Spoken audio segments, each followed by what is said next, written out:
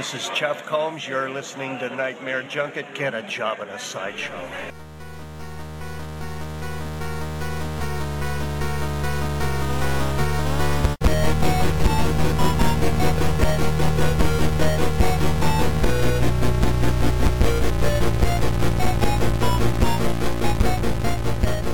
Weaving in and out of your consciousness like a bad dream you can't wake from, this is the Nightmare Junkhead Podcast, a horror podcast that always checks the backseat of a car before entering. My name is Greg D. I'm Genius McGee. And on today's episode, we're delving even deeper into the mouth of March Madness as we welcome Attack of the Killer Podcast and the Damn Fine Cast to help us break down the surviving horror classics from our 1998 bracket.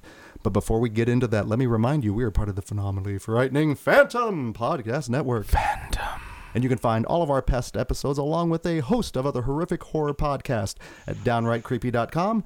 Or if you're like me and you like to listen to us on the go, simply search for Nightmare Junkhead in your iTunes or SoundCloud app, hit subscribe, and when we drop our latest episode, it'll download directly to your listening device of choice. All up in your Junko hole. I was wondering where you're going with that in so many ways there. So as we enter the round of the Scream 16 here with the Into the Mouth of March Madness tournament, that means, unfortunately, we have to say goodbye to 4 films that just didn't make the cut. In the arms of the angels. So as we have before, we're going to pour one out here and lay in a little in remembrance of the ones that went before us. But unfortunately, and in a rarity, a John Carpenter movie film, didn't make the thing. That's hearsay. Right? All of our horror cred should be taken away. Arrogance. I salute you. But honestly, and that's the beauty of this, any other day, we could be talking about these 4 films today as well. Right. But we also had to bid adieu to The Ring. Uh-huh. It's in 7 days. I Still Know What You Did Last Summer. Not anymore. And Halloween H2O. Yeah, that went by the wayside. Yeah, and honestly, we say Halloween H2 no, but that is just us and merely an opinion. But that means with the round of the Scream 16 that we are bringing in a fellow Phantom Podcast Network podcast. Phantom. And in the round of 1978, we did bring in the Classics Horror Club podcast. In 1988, we brought in the From My Parents' Basement podcast. And for 1998, guys, you can hear this next podcast on the Phantom Podcast Network. Phantom. I was just I was baiting you on that one. Yeah, you were. Yeah, you were. And within any particular episode, man, they're going to break down the most current horror news with some killer news, as well as giving out some shout outs to their loyal followers. And also, they're just fun to listen to. They give a lot of phenomenal insight to some of your favorite horror movies. Welcome to Nightmare Junkhead from Attack of the Killer Podcast. Insane Mike, Jason Bollinger, Tad Good, and Terry Terford. Hey, what's up, everybody? Oh, what's going on, gang? How you guys doing? Oh, doing awesome. This is exciting. Love being here. This is going to be fun. And Pumped. this is, we're going to be honest, we probably haven't hosted this many people on the podcast via Skype. So it might be, if we're Skype awkward, nanigans. yeah, if we're awkward, we apologize. You know, this is just, we need a little eye contact to kind of, ease us into this. If we're, I should preface that if we're more awkward than usual, then that's why. So for our listeners, we need to match up some names with some voices here, and as well as give a chance to let our listeners know where they can find you out on the social media, out on the interweb. So again, give us your name, give us a little vocal talent, if you will, and again, where can we find you out on the interwebs? All right. Well, Jason, you should take the interwebs thing, because I'll screw it up. I always do. So if you want to, you can go first. What? I'm Jason Bollinger. You can find us at attackofthekillerpodcast.com. We're on Twitter at AOTKP. We have an Instagram. We're out there. You can find us on the iTunes and SoundClouds and everywhere else. Next. Okay, well, I'm Insane Mike, and I'm the host of the show and the brains behind the whole thing. Uh-huh. Keep telling them that. Next down the line. I'm Terry Terford. I have some personal things, but I guess you can try to add me. I might add you, or I might not. That's so Terry. We're not worthy. We're not worthy. That's big booking right there. Go. Don't call us. I'll call you. And last but not least, I'm Tad Good with 2 Ds. I'm on every social media is basically my name because it's weird enough. I don't need a username. You can follow me on Twitter, Instagram. You can also find the Snake Alley Festival film on Facebook and Instagram. And yeah, that's where you can find me online. Is that 2 D's in the first name or 2 D's in the last I knew name, that or was 1 coming. D for each? TADDGOOD. So 3 3 D's in total. Yeah. We 3 D's deep. Right on. Right on. so now that we've got the awkwardness out of the way there with the social media, no, but indeed, lay it down the line. This is what we always got to ask people the first time they're on the podcast is, what was it that got you into horror? Was there a movie? Was there a book? Was there a moment? But what was it that just kind of sunk its teeth into you and made you go, I can dig this. This is something I can get into. Let's start with Insane Mike. Start us off there. Well, it's kind of tough to pinpoint one thing for me. It was kind of a summer of love back back in my junior high days. This one summer, it just exploded for me. So it's kind of a combination of I used to watch the Universal monster movies on a local Iowa horror movie host show every Saturday night. But then what really got me into more modern stuff and the gorehound that I am today and whatnot is the stuff of George Romero, especially the Dead trilogy. Starting off with like Universal monster movies, they were relatively safe. But then when I first saw Night of the Living Dead, and it's black and white, and I'm making at that age making a connection to the Universal monster movies, but then like this movie's not safe. Anything goes in this movie, and that just totally blew my mind. That movies could end unhappy. That didn't make sense to me. That was like crazy wild. And then when I saw Day of the Dead that same summer, I was like, wow, special effects is a lot more than just spaghetti for guts and dumping fake blood on top of it. And then Dawn of the Dead taught me that filmmaking, especially horror filmmaking, is an art form. So it's a combination of all that is what really made me the freak I am. You're brought up on the Church of Romero, and that's a good place to worship. Absolutely. Jason, what was your entryway into horror?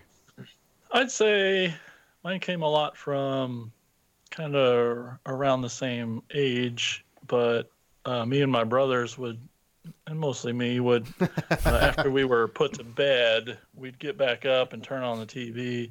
And I remember watching a lot of Up All Night and catching films on there, like the Friday 13th used to scare the shit out of me. But quick question about your Up All Night. Are you a Rhonda guy or a Gilbert Godfrey guy? I like both, but Rondo was my first. Okay. USA All all night. night. Yeah, I can't hear it without doing the. Oh. Does anybody remember the name of the host that was before Rhonda Shear? There was another female host that was before Rhonda Shear. I do. And I not. asked this question not remembering the answer, so don't ask. Oh, You're just throwing that out to any of the listeners, just the positivity out That's there. right. It was Commander USA in negligee. Ooh. That's what it was. That's who was on. yeah. See, Chomping a big old cigar. Right. We're going to watch a movie, kids.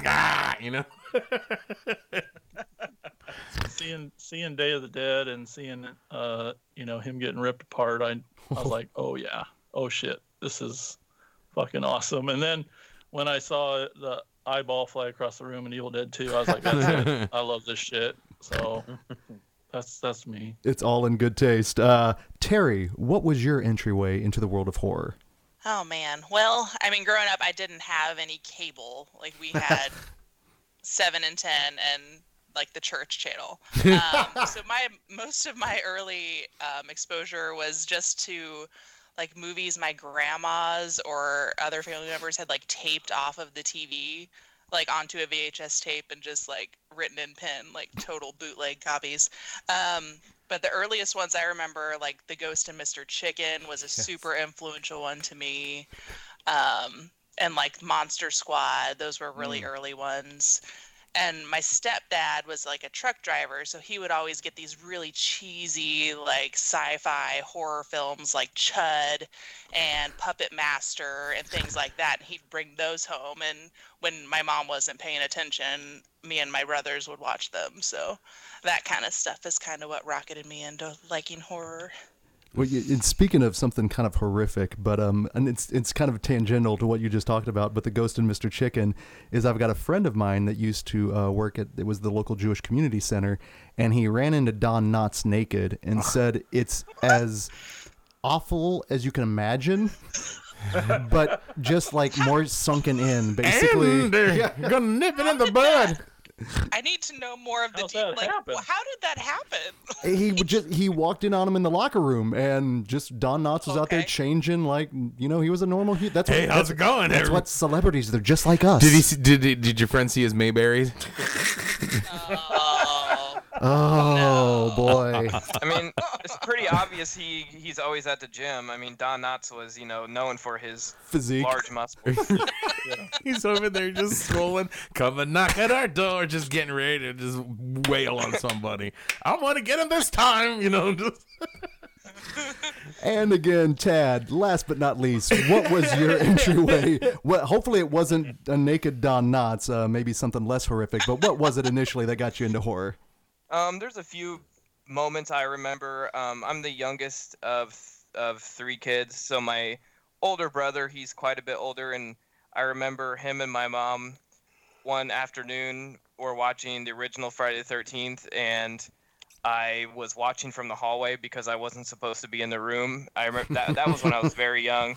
And then flash forward to one of his birthday parties, he had all of his friends over, and they rented Jason Goes to Hell on pay-per-view, and the tent scene where the couple's having sex and then she gets ripped in half. That had like everything I wanted in it. Like boobs, blood, and a dude in a mask. I was like, I'm not supposed to be watching this, and it's so fucking awesome. And then that summer, him and his friend went alphabetical through the horror section of a local video store we had called Circus Video. They rented everything, alphabetical started at the beginning of summer and made their way all the way through the entire section. And obviously I didn't watch all of them with them, but just getting a taste of everything.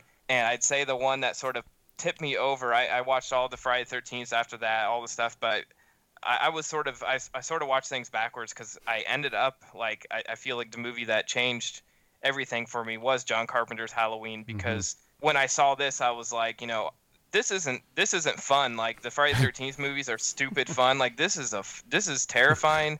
It's well made.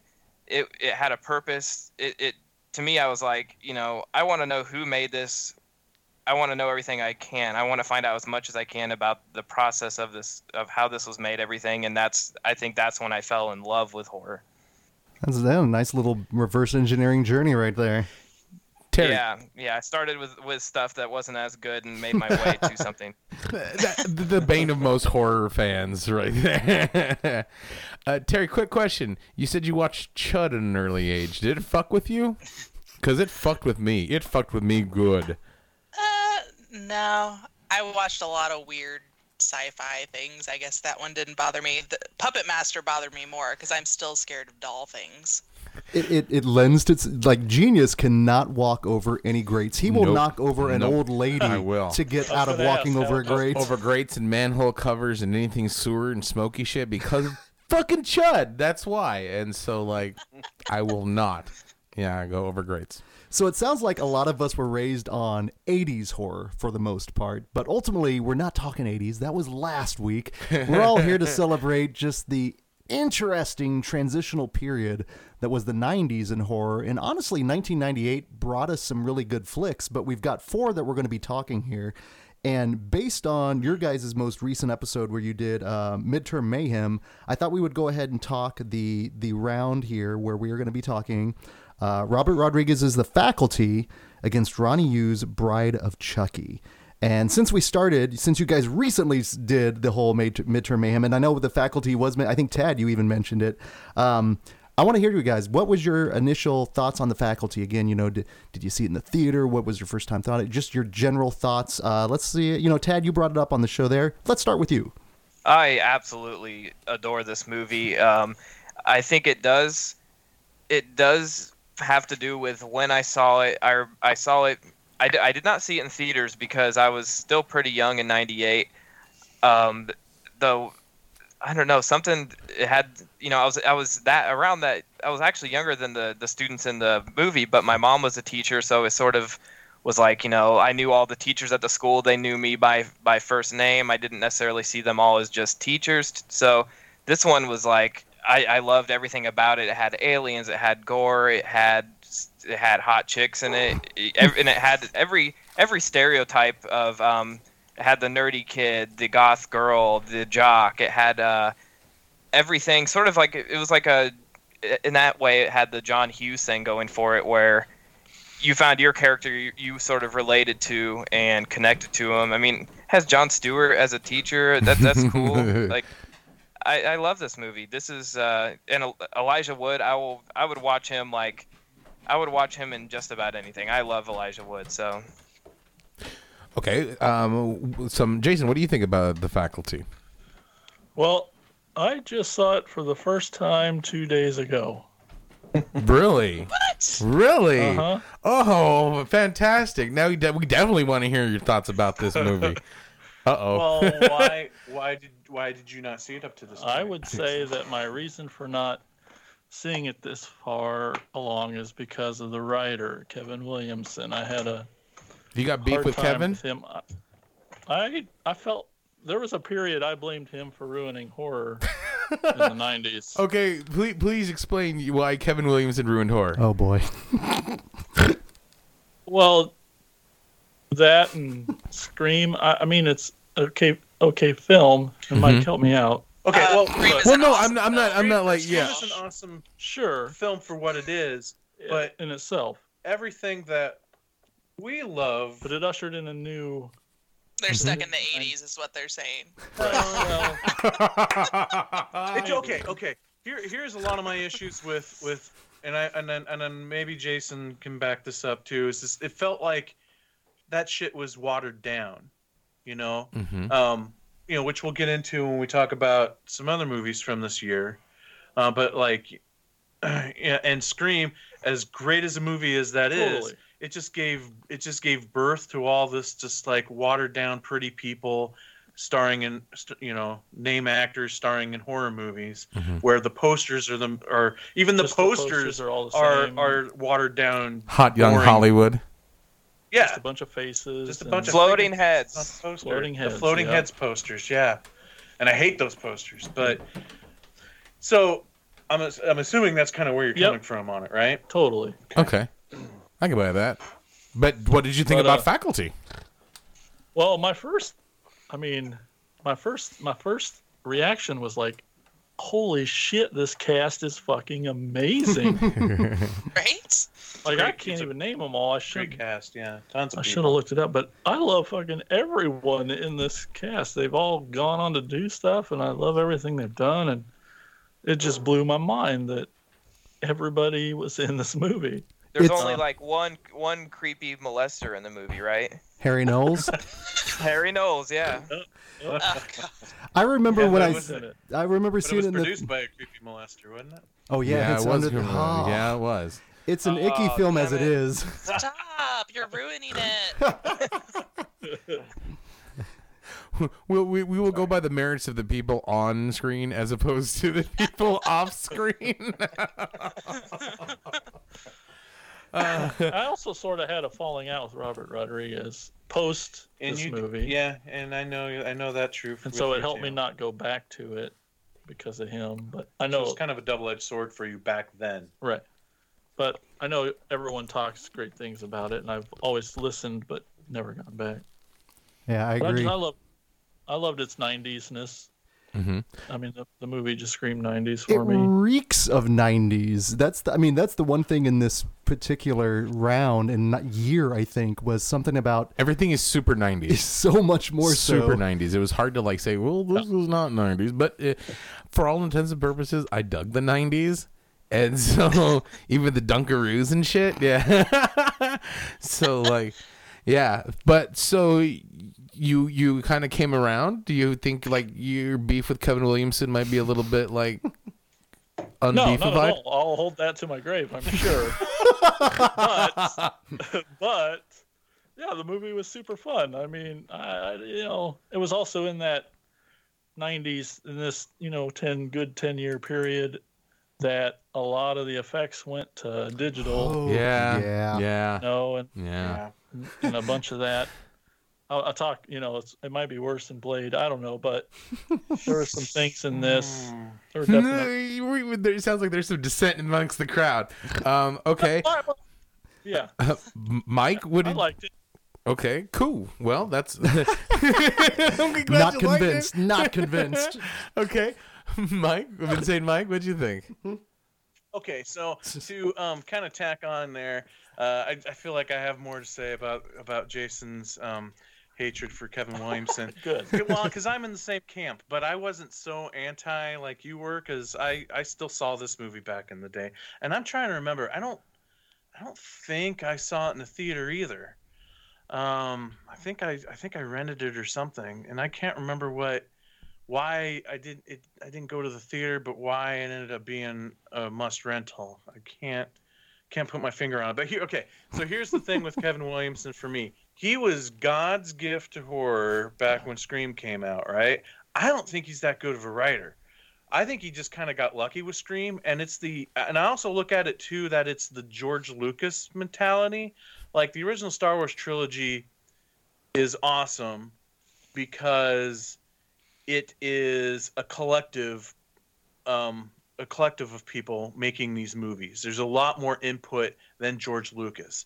And why people have a lot of issues with the prequels of Star Wars, because it's just all George Lucas's ideas. And I think George Lucas works best when he's working in a group. And I kind of think that's the same way with Kevin Williamson. I feel like there's probably a lot more, when it comes to Scream, there's a lot more that needs to be, a lot more credit needs to be given to Wes Craven and Kevin Williamson in that movie.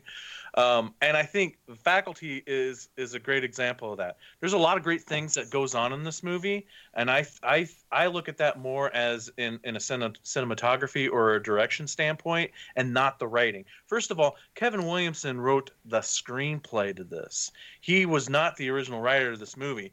There was a couple other guys that wrote this, and Miramax shelved it, and then when Scream did so good, they rushed it right into production and had Kevin Williamson did a treatment of it. So, but if we kind of take a look back, it's a rather cookie cutter, plot. It's Invasion of the Body Snatchers. There's there's nothing really new and original other than the fact that it's a high school setting. There's nothing really new and original that's being offered here, unlike what we got with Scream.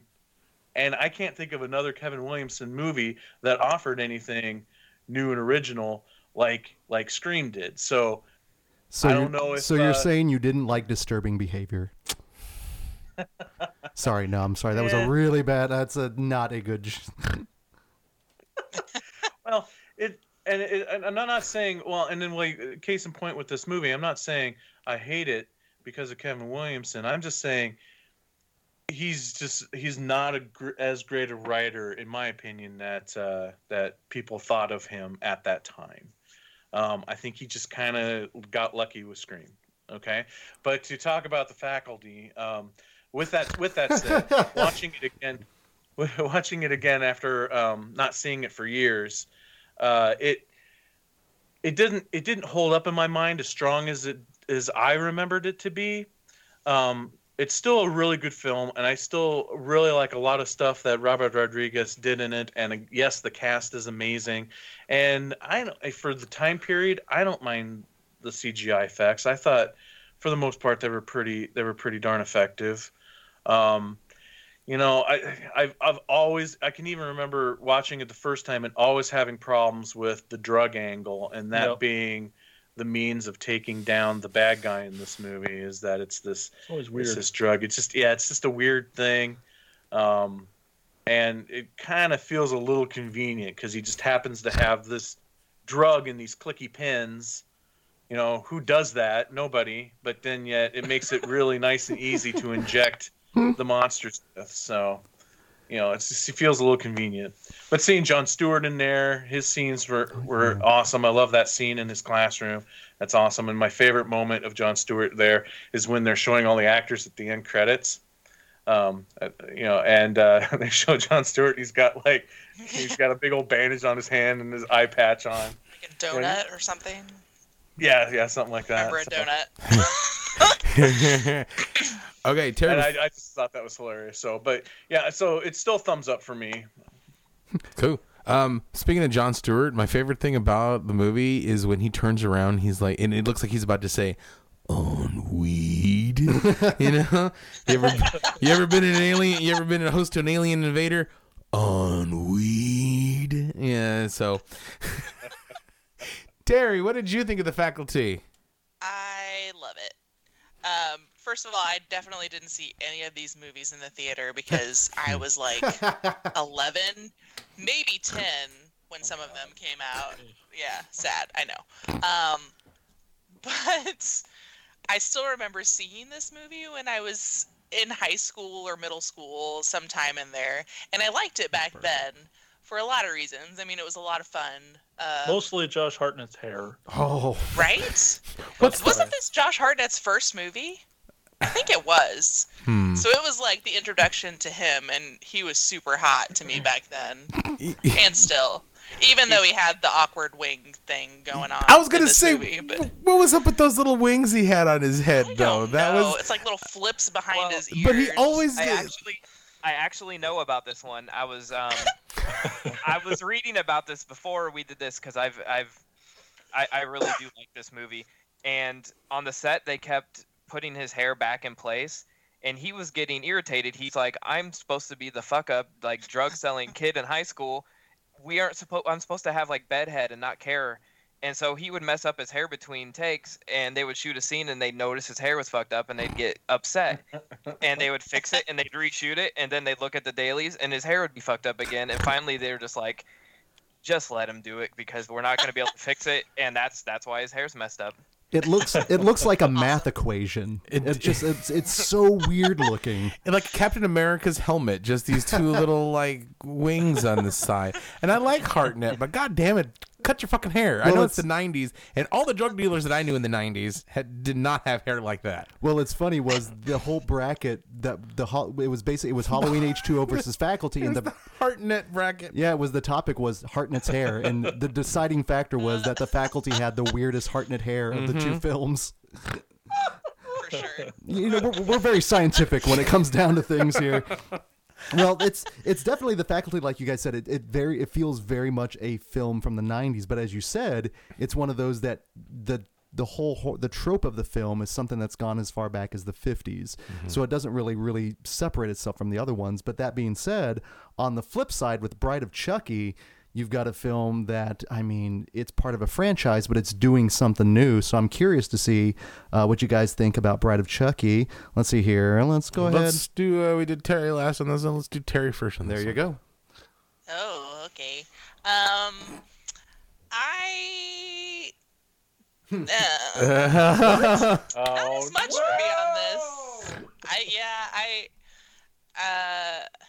I guess, I mean, I definitely saw it when I was younger, and I hadn't revisited it since, and it did not hold up very well for me. There were fun parts, like, what's her face, Pam Tilly, or... Oh, Jennifer Tilly.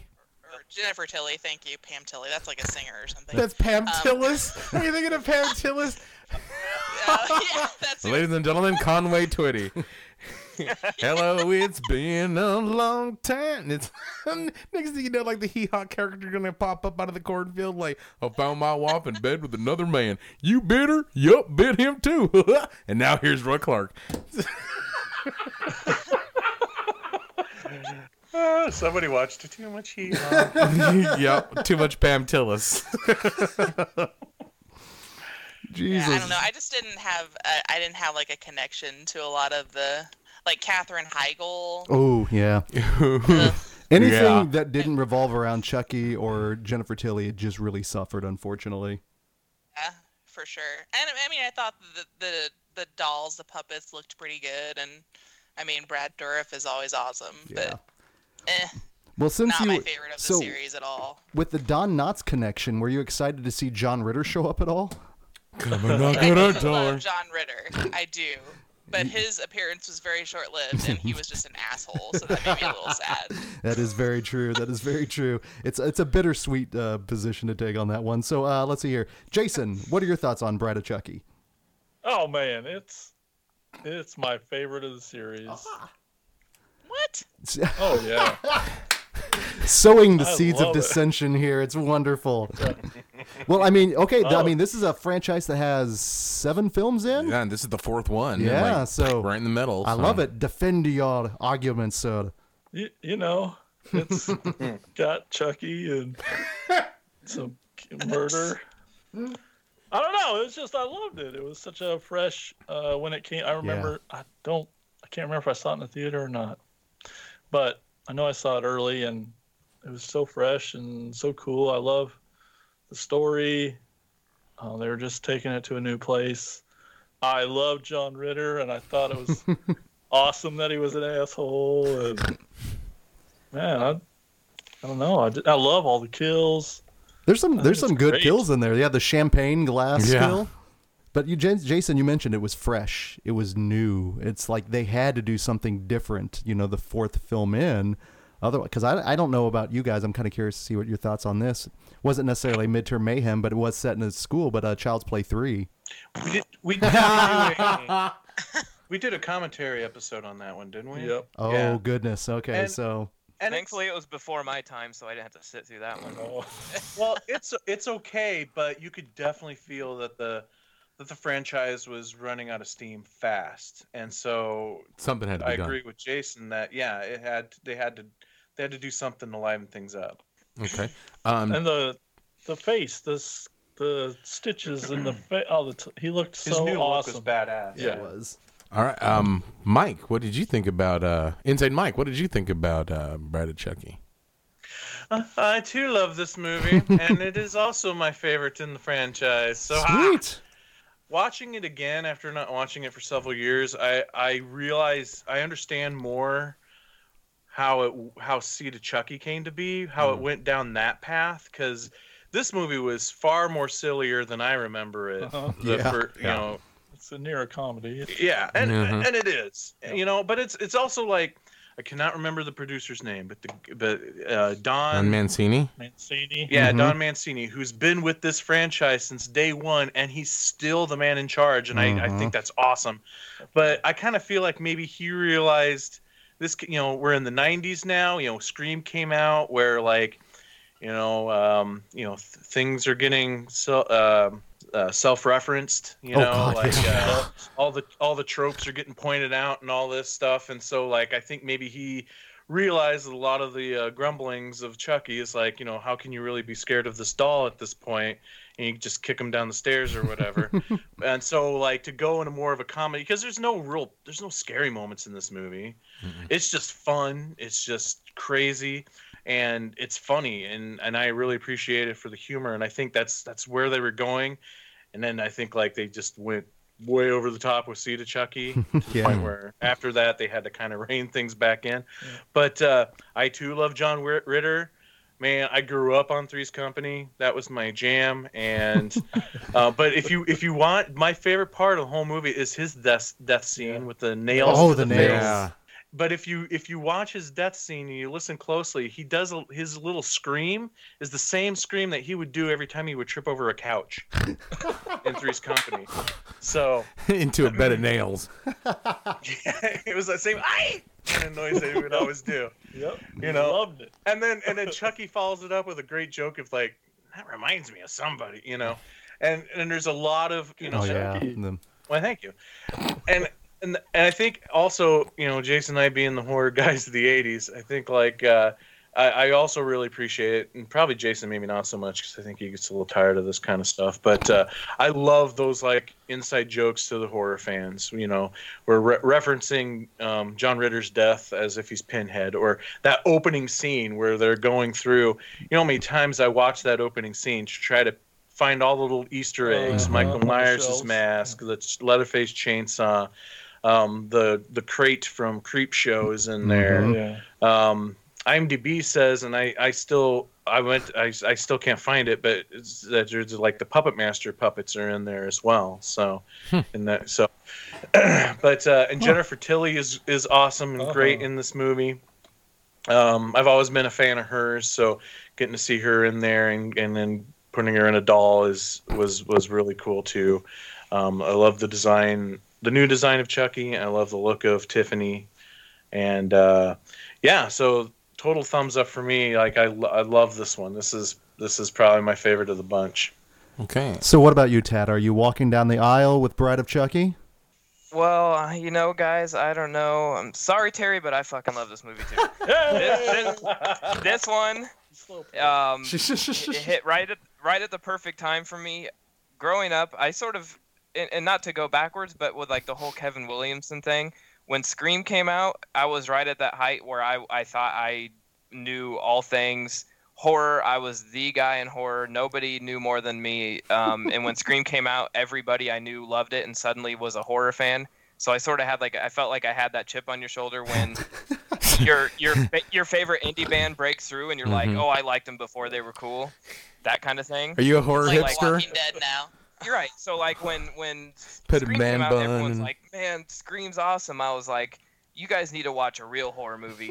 But that being said, after I sort of got rid of that attitude, I learned to love that and The Faculty. And going back to connecting that to Bride of Chucky, so many of the people my age and younger and a little bit older, my generation, I grew up with them all sort of saying, when I was a kid, Chucky terrified me.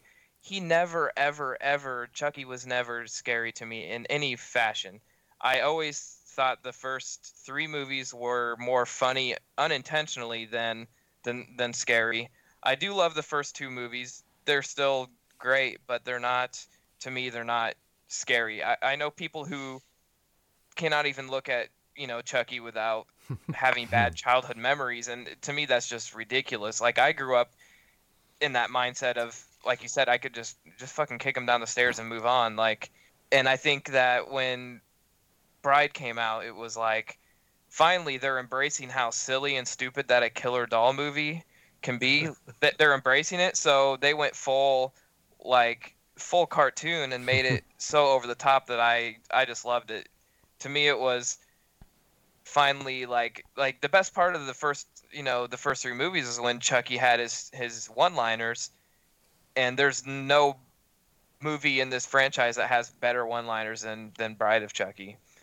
The way that down to the montage where she's turned into the doll and she's putting on the makeup and dyes the hair, the stupid there's so many stupid scenes, but they're aware of how stupid they are in this movie compared to the first 3, and I love that. It's so much fun, and yeah, it's dated in the way that it plays. Opens up with Rob Zombie, Living Dead Girl, that kind of stuff. That super goth guy that her boyfriend that she kills, all that stuff. But I still love all that. To me, it's so much fun.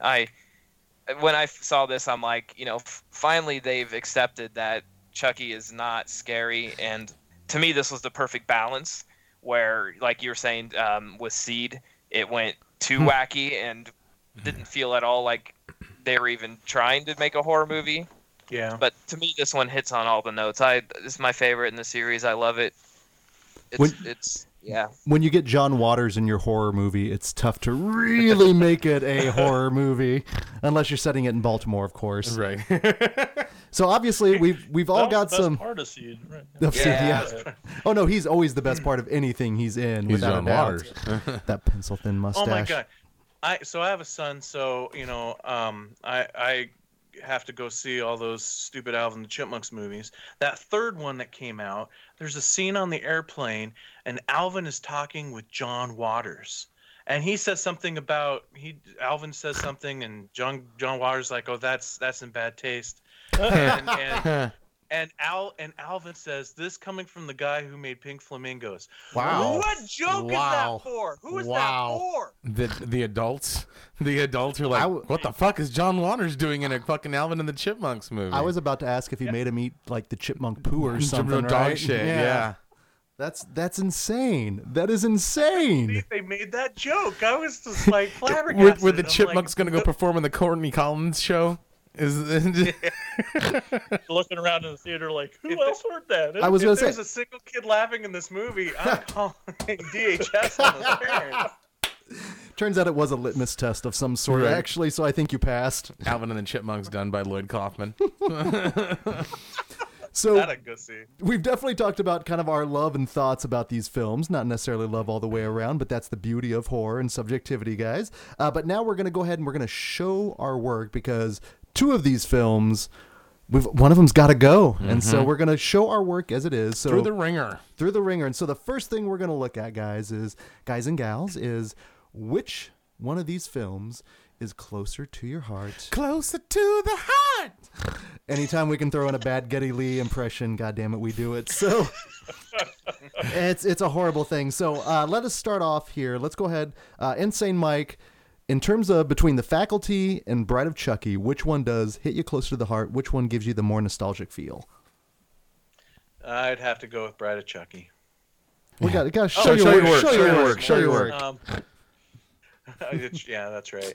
I think well again, like my decade was the 80s, so Chucky being a product of the 80s and getting him to get to see him come back full force in this movie really strikes a chord with me, and it's definitely one that I've done far more repeat viewings of than The Faculty. So that's always a thing for me. If I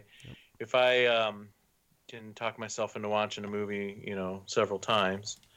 But yeah, and it's the humor in this movie is right in sync with who I am. So that's why I go with Bride of Chucky. That's what we're looking for when we say show your work there. Perfect. So let's see here. Jason, Faculty or Bride of Chucky, which one hits you closer to your heart? Well, it might seem like The Faculty would be more nostalgic because it reeks of the 90s. I mean, it really crazily does. So I was like, oh, I remember that. But It's a lot of flannel. But then, but obviously, nostalgia reasons, I watched The Faculty 2 days ago, so I'm not going to have a lot for that movie. So I definitely picked Bride of Chucky all the way. Yeah, just like Mike said, I love the humor. It's the look of Chucky is awesome, and it was fresh. And again, yeah, like with him, I can watch it anytime it comes on. I love it. A passing remark. Perfect. All right. So let us see here. Let's go with Terry. The Faculty or Bride of Chucky, which one hits you closer to your heart? Hands down, The Faculty. Showed so much love for Bride of Chucky just a little bit ago. But, I mean, this was at a time I watched this when I was getting ready to go into high school. Like, I mean, it would have been early. You're filling up your pens. Thousands. Yeah, but I mean, so I guess just the feel of it and growing up in that time and being close enough to that age that I connected more with it. And it's just, I mean, and now watching it, I think it holds up and I love it even more because now I know who all the actors are and I see them. I'm like, oh, this is amazing. It's even better than I remembered. Like, well, it's Salma Hayek. Yeah. Fucking Piper Laurie's in it. She's Right? amazing. Yes, Piper Laurie. Excellent answer. And again, passing remarks. And Tad, closer to the heart, The Faculty or Bride of Chucky? Ooh, he loves both. I'm nervous. This one's really tough, but considering I went to school with Usher and Elijah Wood, I'd have to go with The Faculty. Oh, snap.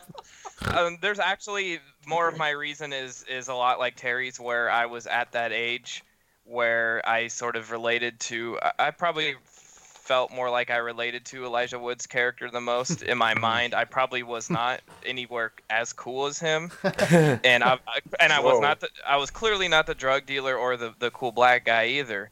But you know, I wanted Salma Hayek as my nurse, and and I wanted to buy drugs from Josh Hartnett, but Yeah. you know, this one it hit me at that time where I was like Terry, I was around that age, and as much as I love Bride of Chucky, it's every time I see The Faculty on TV, I probably watch this movie like twice a month because it's on Stars all the damn time. Yeah, it is. And El Rey. It's like I can't remember the last time I watched it from the very beginning to the very end, but but you know, I've seen it in pieces, you know, 6 times this month already, so I have to go with The Faculty. That's perfect. So, Genius. Okay, I'm going The Faculty for Closer to the Heart for 3 reasons. 1, I saw both these movies in the theater, and I remember enjoying Faculty significantly more than my first theater viewing of Bride of Chucky, because I was like, this is corny, right? My opinions have switched. You know, I mean, I don't think Bride of Chucky it's still pretty fucking corny, but I mean, it's not as bad as when I first saw it. Also, another reason why is like at the same time, I think I was getting out of high school. So the whole high school thing was still pretty fresh in my mind. And so for that to show it in a pseudo kind of, you know, multicultural high school where all the different tropes getting together and like fighting a villain, that's what I wanted in high school. So, and the other reason why The Faculty, for the nostalgic factor, is that goddamn pen that went up my nose filled with pixie sticks. Did you? No, we haven't done it. We haven't talked about it yet. We hosted a screening of The Faculty not too long ago. And then our friend Abby put together these little mini. There were ink pens. There were the actual big pens with pixie sticks inside of them, so you can actually like snort and ingest it, and you were supposed to like kind of like put it in your mouth and like, oh, look at me. But we're on mic, and I go, fuck it, in for a penny, in for a pound. I snort that whole fucking pen, and yeah, just like, and I'm like, whoa, and so like. And it just kind of, the recording stopped. Greg looked at me like, are you okay? The people in the audience were like, oh my God, did you just snort that? And I'm like, whew, I'm not an alien. So, so for the nostalgic factor alone, for those reasons, I have to go with Faculty. Well, I can't add anything more than that. Then it was just the fact that I saw The Faculty in the theater, Bride of Chucky at home. So I'm going with The Faculty on that. Now, this is where it gets a little bit more difficult because it's easy to talk from the heart, you know, the nostalgic feels. But if you were to eliminate one of these films, either The Faculty or Bride of Chucky, if you were to take one away from the year 1998, which one would ultimately leave 1998 poor? This is where we get a little bit weird. So, Tad, let's go ahead and start with you. Which one, if you took it away, would leave 1998 poor? I would say The Faculty, because Bride of Chucky led to Seed of Chucky. So. That was my argument right there too. Shit. But The Faculty led to Lava Girl and Shark. Oh yeah. No, I liked Lava Girl. Lava Girl. No, just the Spy Kid movies. Oh, Sorry, yes. Robert Rodriguez has range, okay? Oh, that's what you call it when you. I love Robert Rodriguez, but I'm going to argue the range thing there. He's got 3 ideas, and he just changes them around. And they're all on a green screen. But they do it well. Yes, they do. So, Danny Trejo. And Danny Trejo. So, The Faculty for Tad. Insane Mike, which one, if you took it away, The Faculty or Bride of Chucky, would leave 1998 poor? I just feel like The Faculty, man, I feel like I'm hating on The Faculty, but I really like it. But I don't feel like that movie has made that big of an impact on horror. It doesn't feel like it really had the lasting power. Whereas Chucky is, you know, a horror icon character. So I'm gonna say taking away Bride of Chucky would put some dark clouds in the sky in 1998. Creating a resurrection as it is. No, it's a good answer. Terry, if we were to take The Faculty or Bride of Chucky away from 1998, which one would leave the world poor? I'm going to say The Faculty. Because Bride of Chucky. Okay, honestly, okay, yeah, it led to more Chucky films, but they were gonna fucking make more Chucky films no matter what. I mean, honestly. And I guess I don't know what influence the faculty really had in the future of horror. Maybe Josh Hartnett being in more movies. We can go with that. That's sweet hair. Harvey Weinstein. I mean, Boo Earns. You're in a good place here, Terry. You're in a good place.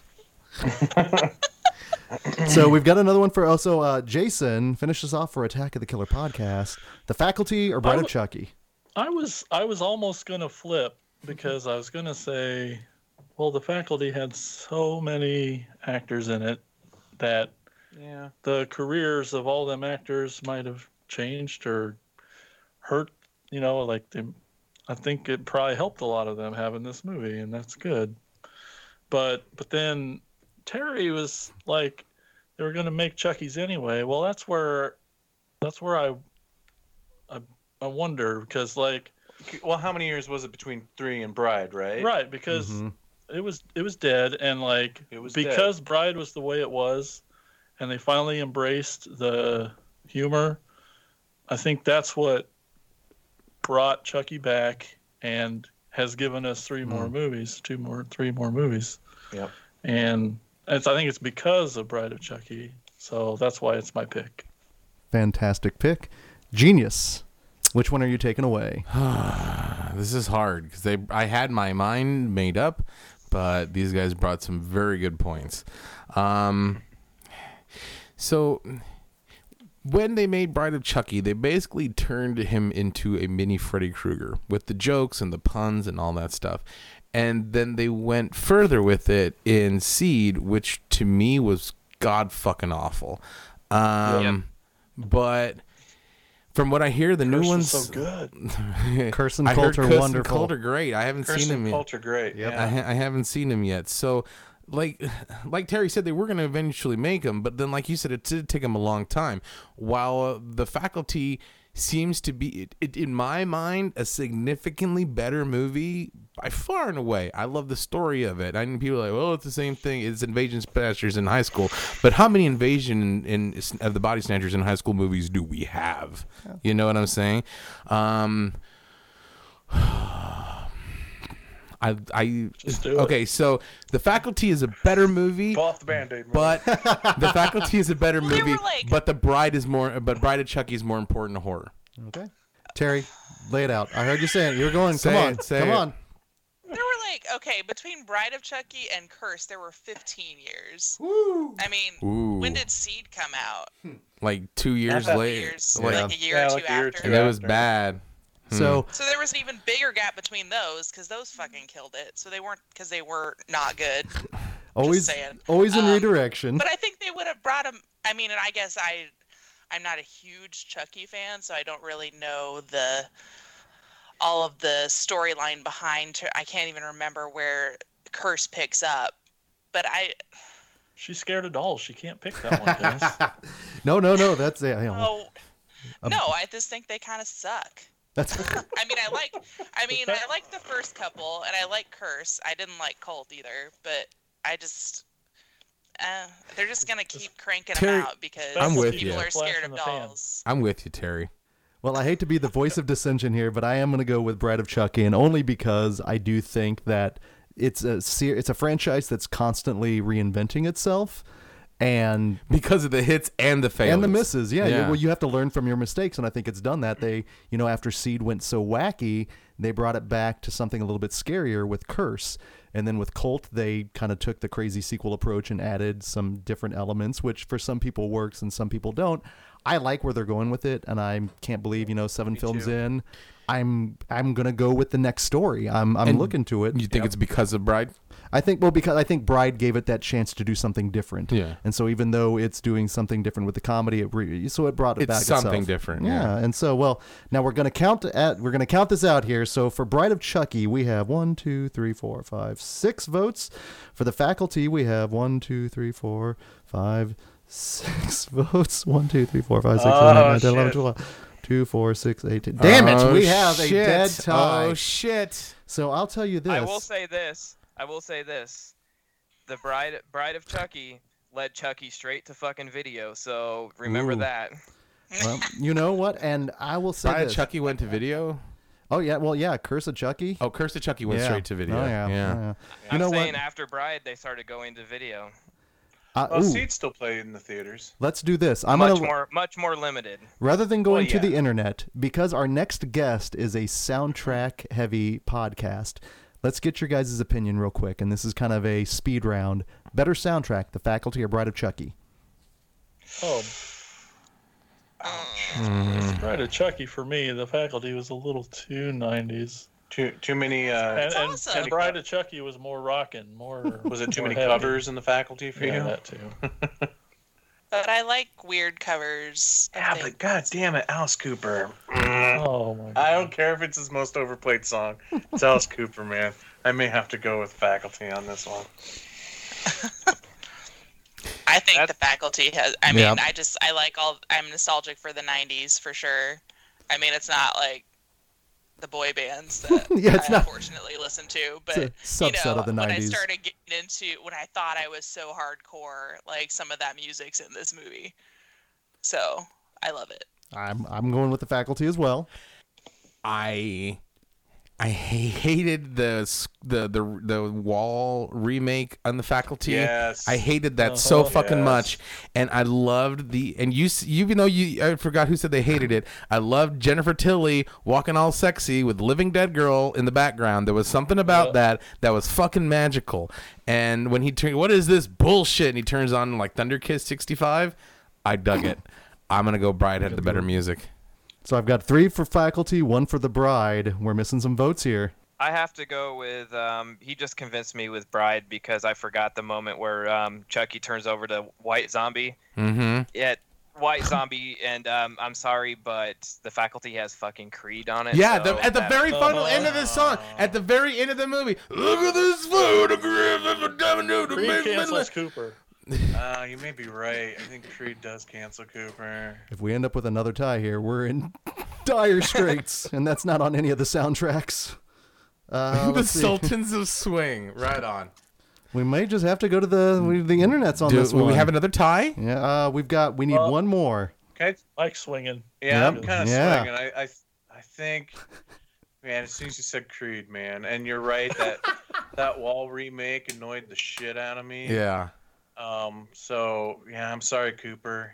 You know, you're my man, but yeah, I'm probably gonna have to go with Bride. Yeah, we're going to have to go to the internet on this one, interestingly enough. So we will eventually see who goes into the Hateful Eight between The Faculty and The Bride, but that is going to bring us to our next pair of films here.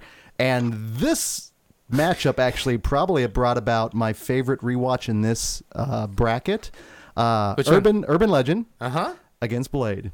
And Urban Legend was the biggest surprise for me. Me As too. it Me was too. It was way better than I thought it was going to be. a good rewatch. So I'm curious to see what you guys over at the Attack of the Killer podcast thought of that. So let's see here. Where's that? Terry, start us off. What was your thoughts on? Let's start with Urban Legend.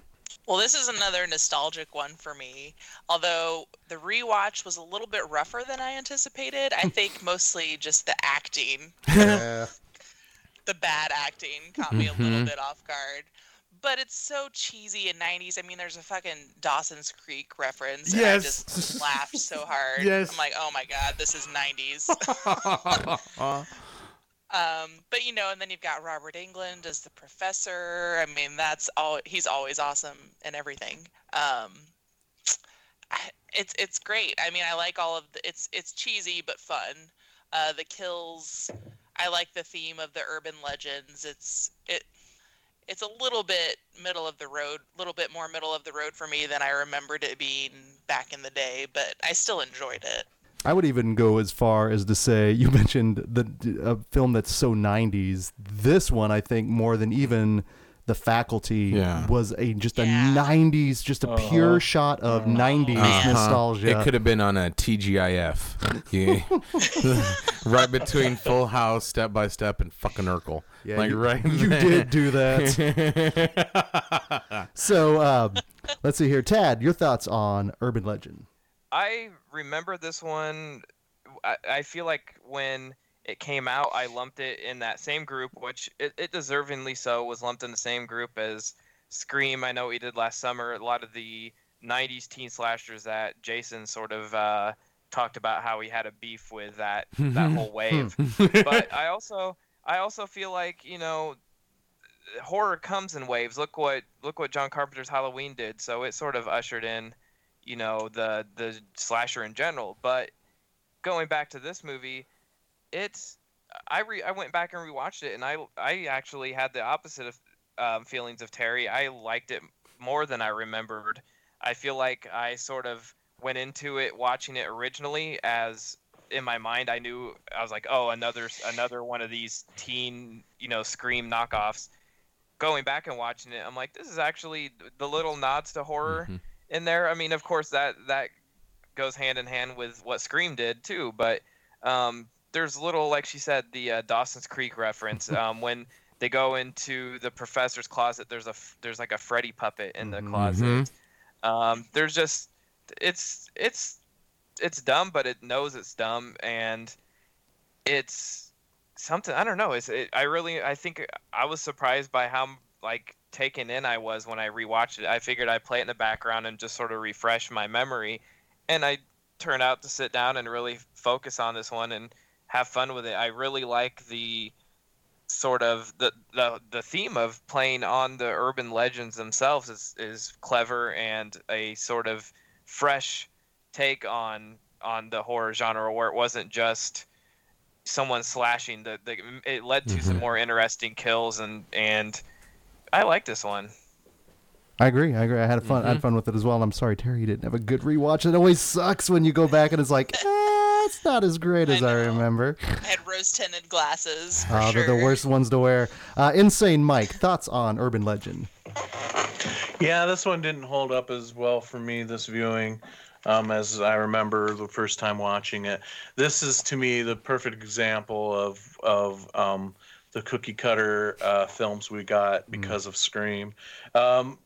Great cast, another huge cast. You know, I totally forgot Alicia Witt was the lead in this movie, and Kind of have a thing for her. I kind of have a thing for her. But you know, any hot redhead that's in a John Waters movie is gonna be okay in my book. But you got Rebecca Gayheart, a pre-coked out Tara Reid, which was nice. Are you sure it's pre-code? I mean, just Well, The jury's still she out. doesn't look as rough as she does in the Sharknado movie, so Early it's coke. probably early coke. She's just starting. She's just starting the habit. She still looked kind of cute and had that little baby face still going on. So She couldn't afford as much coke yet. that's right. One line at a time. And then for us horror fans, you know, like you mentioned Robert Englund, but nobody's mentioned yet Daniel Harris. Yes. Hello. Yes. And Jared Leto. yeah. The guy And from Brett- Cube, I can never remember his name.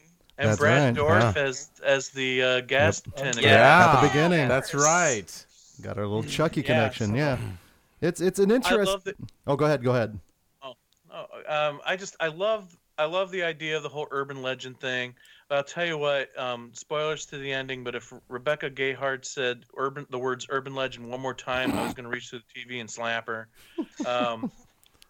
I kind of feel like they did some kind of cool things with it, but I think they still could have maybe done more with these urban legends. Like the opening scene is cool, but I think they did it better. Anybody ever seen the anthology movie Nightmares? It's Oh like from yeah, the early yeah. 80s. Yeah, they do that. They do that same urban legend in that one with Daryl from Larry, Daryl, and Daryl as the gas station attendant.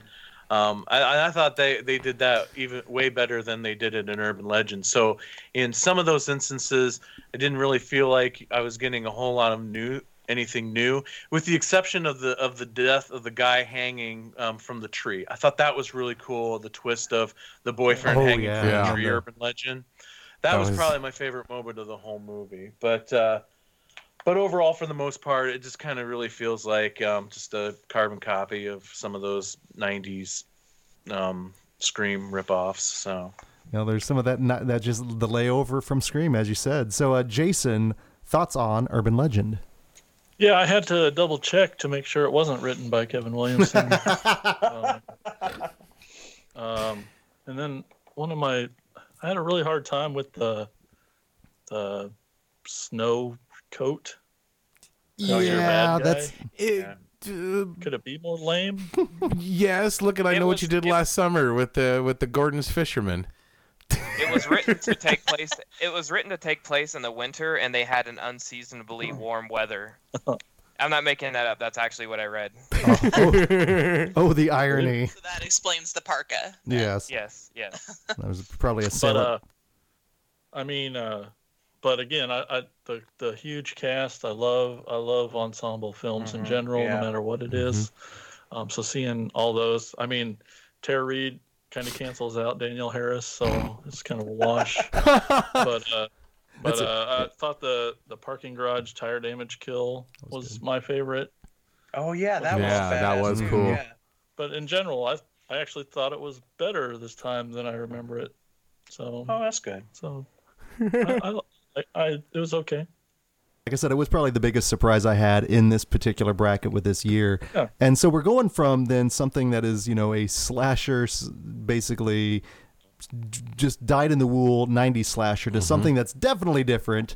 But what are your guys' thoughts then with 1998's Blade? And let's see here. Let's go with Terry. Start us off.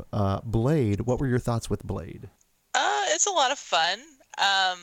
It's been a long time since I've seen the first one. I feel like I've seen maybe the second and third ones a lot more for some reason. I mean, it's fun. The CGI is awful. Oh, Like, yeah. awful. Oh man, that Like Yeah. that last scene where the blood god fucking- Bubbles up. or the skeleton bat dragons. Oh, when they're... Oh yeah. Yeah. The Yeah. skeleton vampires like flying, like, ugh, what is happening? I almost couldn't watch it. It was bugging me so much.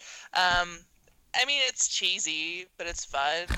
I like some of Wesley Snipes' one-liners for sure, especially toward the end. Just so awful, but fun. I think my favorite part of the whole movie is Chris Christopherson. Hell yeah. He's just the best by far. I'm not, and I won't lie, I find that man incredibly attractive, especially in like that mode. And I don't know what that says about me, but good Lord.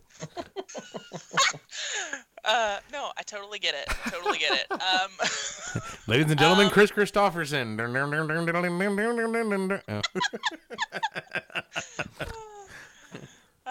Yeah, I mean, it's cheesy and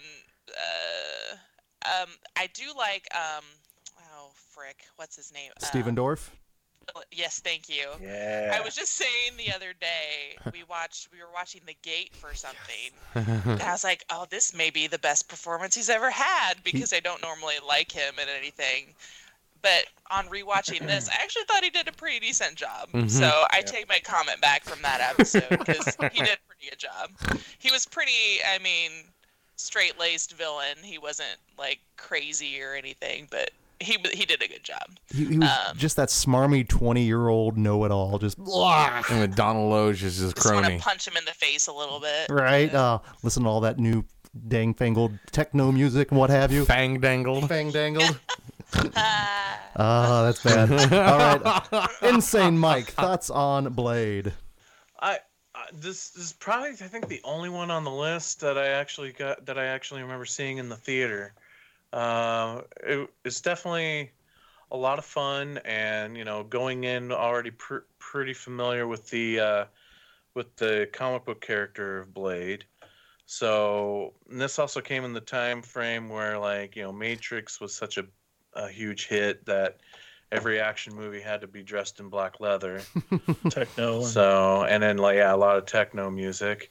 I totally forgot Udo Kier was in this movie. Like Hells to the Yeah, right? And then Tracy Lords at the beginning of the film. That's so awesome. So there's a lot of really a lot of great moments. Probably one of my favorite scenes is where they go visit the super fat vampire. Pearl. Pearl. What's that? Pearl. Pearl. Oh my God, he's here! He's here! I said you can't do that. I love that scene, and it totally disturbs me all at the same time. But there was something about this last viewing with Wesley Snipes that just got on my nerves. I don't know if our thought if I've gotten to the point where I can't separate the man from the performance. Right. And I don't know if I can really watch Wesley Snipes movies anymore. Are you an accountant? Sorry. But there's just something about his performance in this movie that just kind of bugged me a little bit. But I'm with you. Chris Christopherson is awesome, and obviously was like the stealer of the show in this movie. If they have to keep bringing his character back to From life, the dead, right? Yeah. And the other character actor that I forgot about was Donal Logue. Yeah, Like, Donald I kicks forgot ass. him being in this, and I love him so much. And I was so excited when I was watching. I'm like, oh my god, I forgot he was in this. It's going to be a naughty he's awesome. vampire god. Jason, your thoughts on Blade? I liked it a lot. Watching it again, I thought the bloodbath scene in the opening was fucking awesome. There was a lot of blood. Like Yeah, that. for sure. I don't think that yeah. gets counted as like oh shit, yeah, as like bloodbath amounts of blood. that's such a great opening scene. Yeah, it Almost a is. Sam Raimi amount of blood. And the walls are gonna start laughing like Blade's gonna cut off a couple of hands. He's gonna run around, flip people off. We made a movie a few years ago called Collapse, and there's a guy in Blade that was in our movie Collapse, Clint Curtis. I don't know if you saw him when you watched it again. You saw his back. Well, he had a line, and Yeah, he had a line. He was one of the creepy morgue guys. One of the morgue guys in the beginning of the movie. Oh, one of the ones that got ate by the. Yeah. Oh, neat. By Donald Logue. By Donald Logue. Yep. But that was really the highlight for me. Was I'm a giant Donald Logue fan, and this is one of his most fun performances. I mean, I love everything he does. The Dow Steve is one of my favorite movies, and Yeah. what? Have Oh, you no. guys ever seen that movie Silent Night with Donald Logue? Yep. What'd you guys think? I liked it. I liked it. Yeah. Yeah. Awesome. Okay. So okay. Tad. Thoughts on Blade? Well, I can't recall ever really seeing this all the way through until just rewatching it for this purpose.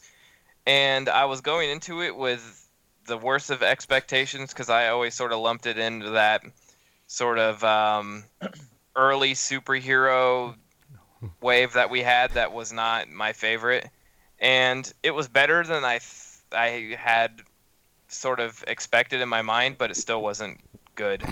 I actually, when I started watching it, I was like, I had like, my emotions went up and down because I start watching it and it starts with a fucking rave, and I'm like, oh great, this is why I've been avoiding this movie.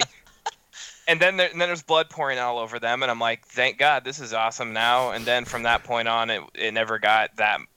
Then he starts slashing, and they're turning into CGI dust or something stupid. And it was like up down, and I don't know. It just didn't. It wasn't as bad as like I said, it wasn't as bad as I was picturing in my mind.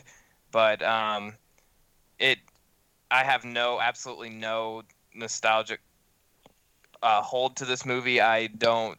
I've seen the sequels. I don't. They didn't. They're not my favorites, but they also.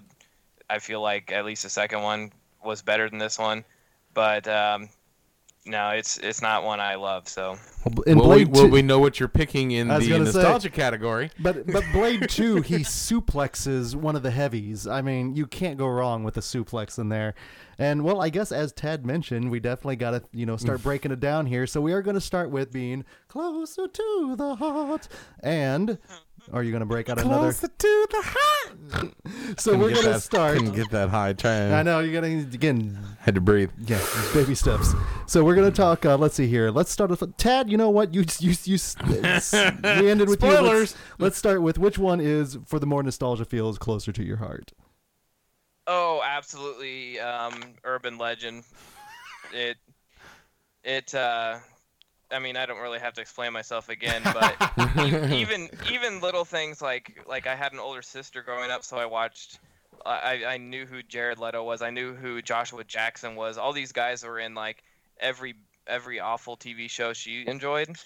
So I was sort of like, oh, they came into my world, you know. So I definitely hold that movie more closer to heart, especially considering I just watched Blade all the way through for the first time like 3 days ago. Yeah. Showing the work. It's a beautiful thing. Insane Mike, closer to the heart, Urban Legend or Blade? Oh, damn, this is tough. Like, I feel like we paired up the wrong movies. We're good at Sophie's choices here. Because, like, the recent viewings of both these films just didn't do it for me this time around. But I'd probably have to say, like, just based on the nostalgia aspect, you know, I saw Blade in the theater. I remember loving it at the time. And in the whole comic books connection, because I'm a big comic book geek. And I love Blade 2. I think Blade 2 is so good. is the better film. Best. So I'm probably going to go with Blade. That makes sense. While we're going there, Jason, what are your thoughts on nostalgia there, close to the heart, Urban Legend or Blade? I would say, for me, sadly, Urban Legend got lumped in with the Kevin Williamson 90s stuff that I didn't like, even though it was a lot better this time. But, you know, I used to rave so much when I was a kid, so it's so much. Oh, don't get me started. I did. My neon sticks. But, well, we'll get you and Genius some of those little whistles. Yep. And Don't drop the ball. Don't drop. Boots and pants and boots and pants and boots and pants. Hey, you know what? There was times where I shut down a couple of raves in my day. There was, you know, there was some glow stick shenanigans, and yeah, Making a good name for yourself in the scene. I was a candy kid. So I have to assume then it's got to be Blade then? yeah, I'll pick Blade. Yeah. That will work. And then Terry, closer to the heart, Urban Legend or Blade? Urban Legend by far. It's just dripping with 90s, and it's one that I remember from back then, so for sure that one. You know, they say in Portlandia they take you to the 90s, so I'd like to think that only in Portlandia this film would be like in constant rotation in the theaters there. Yes.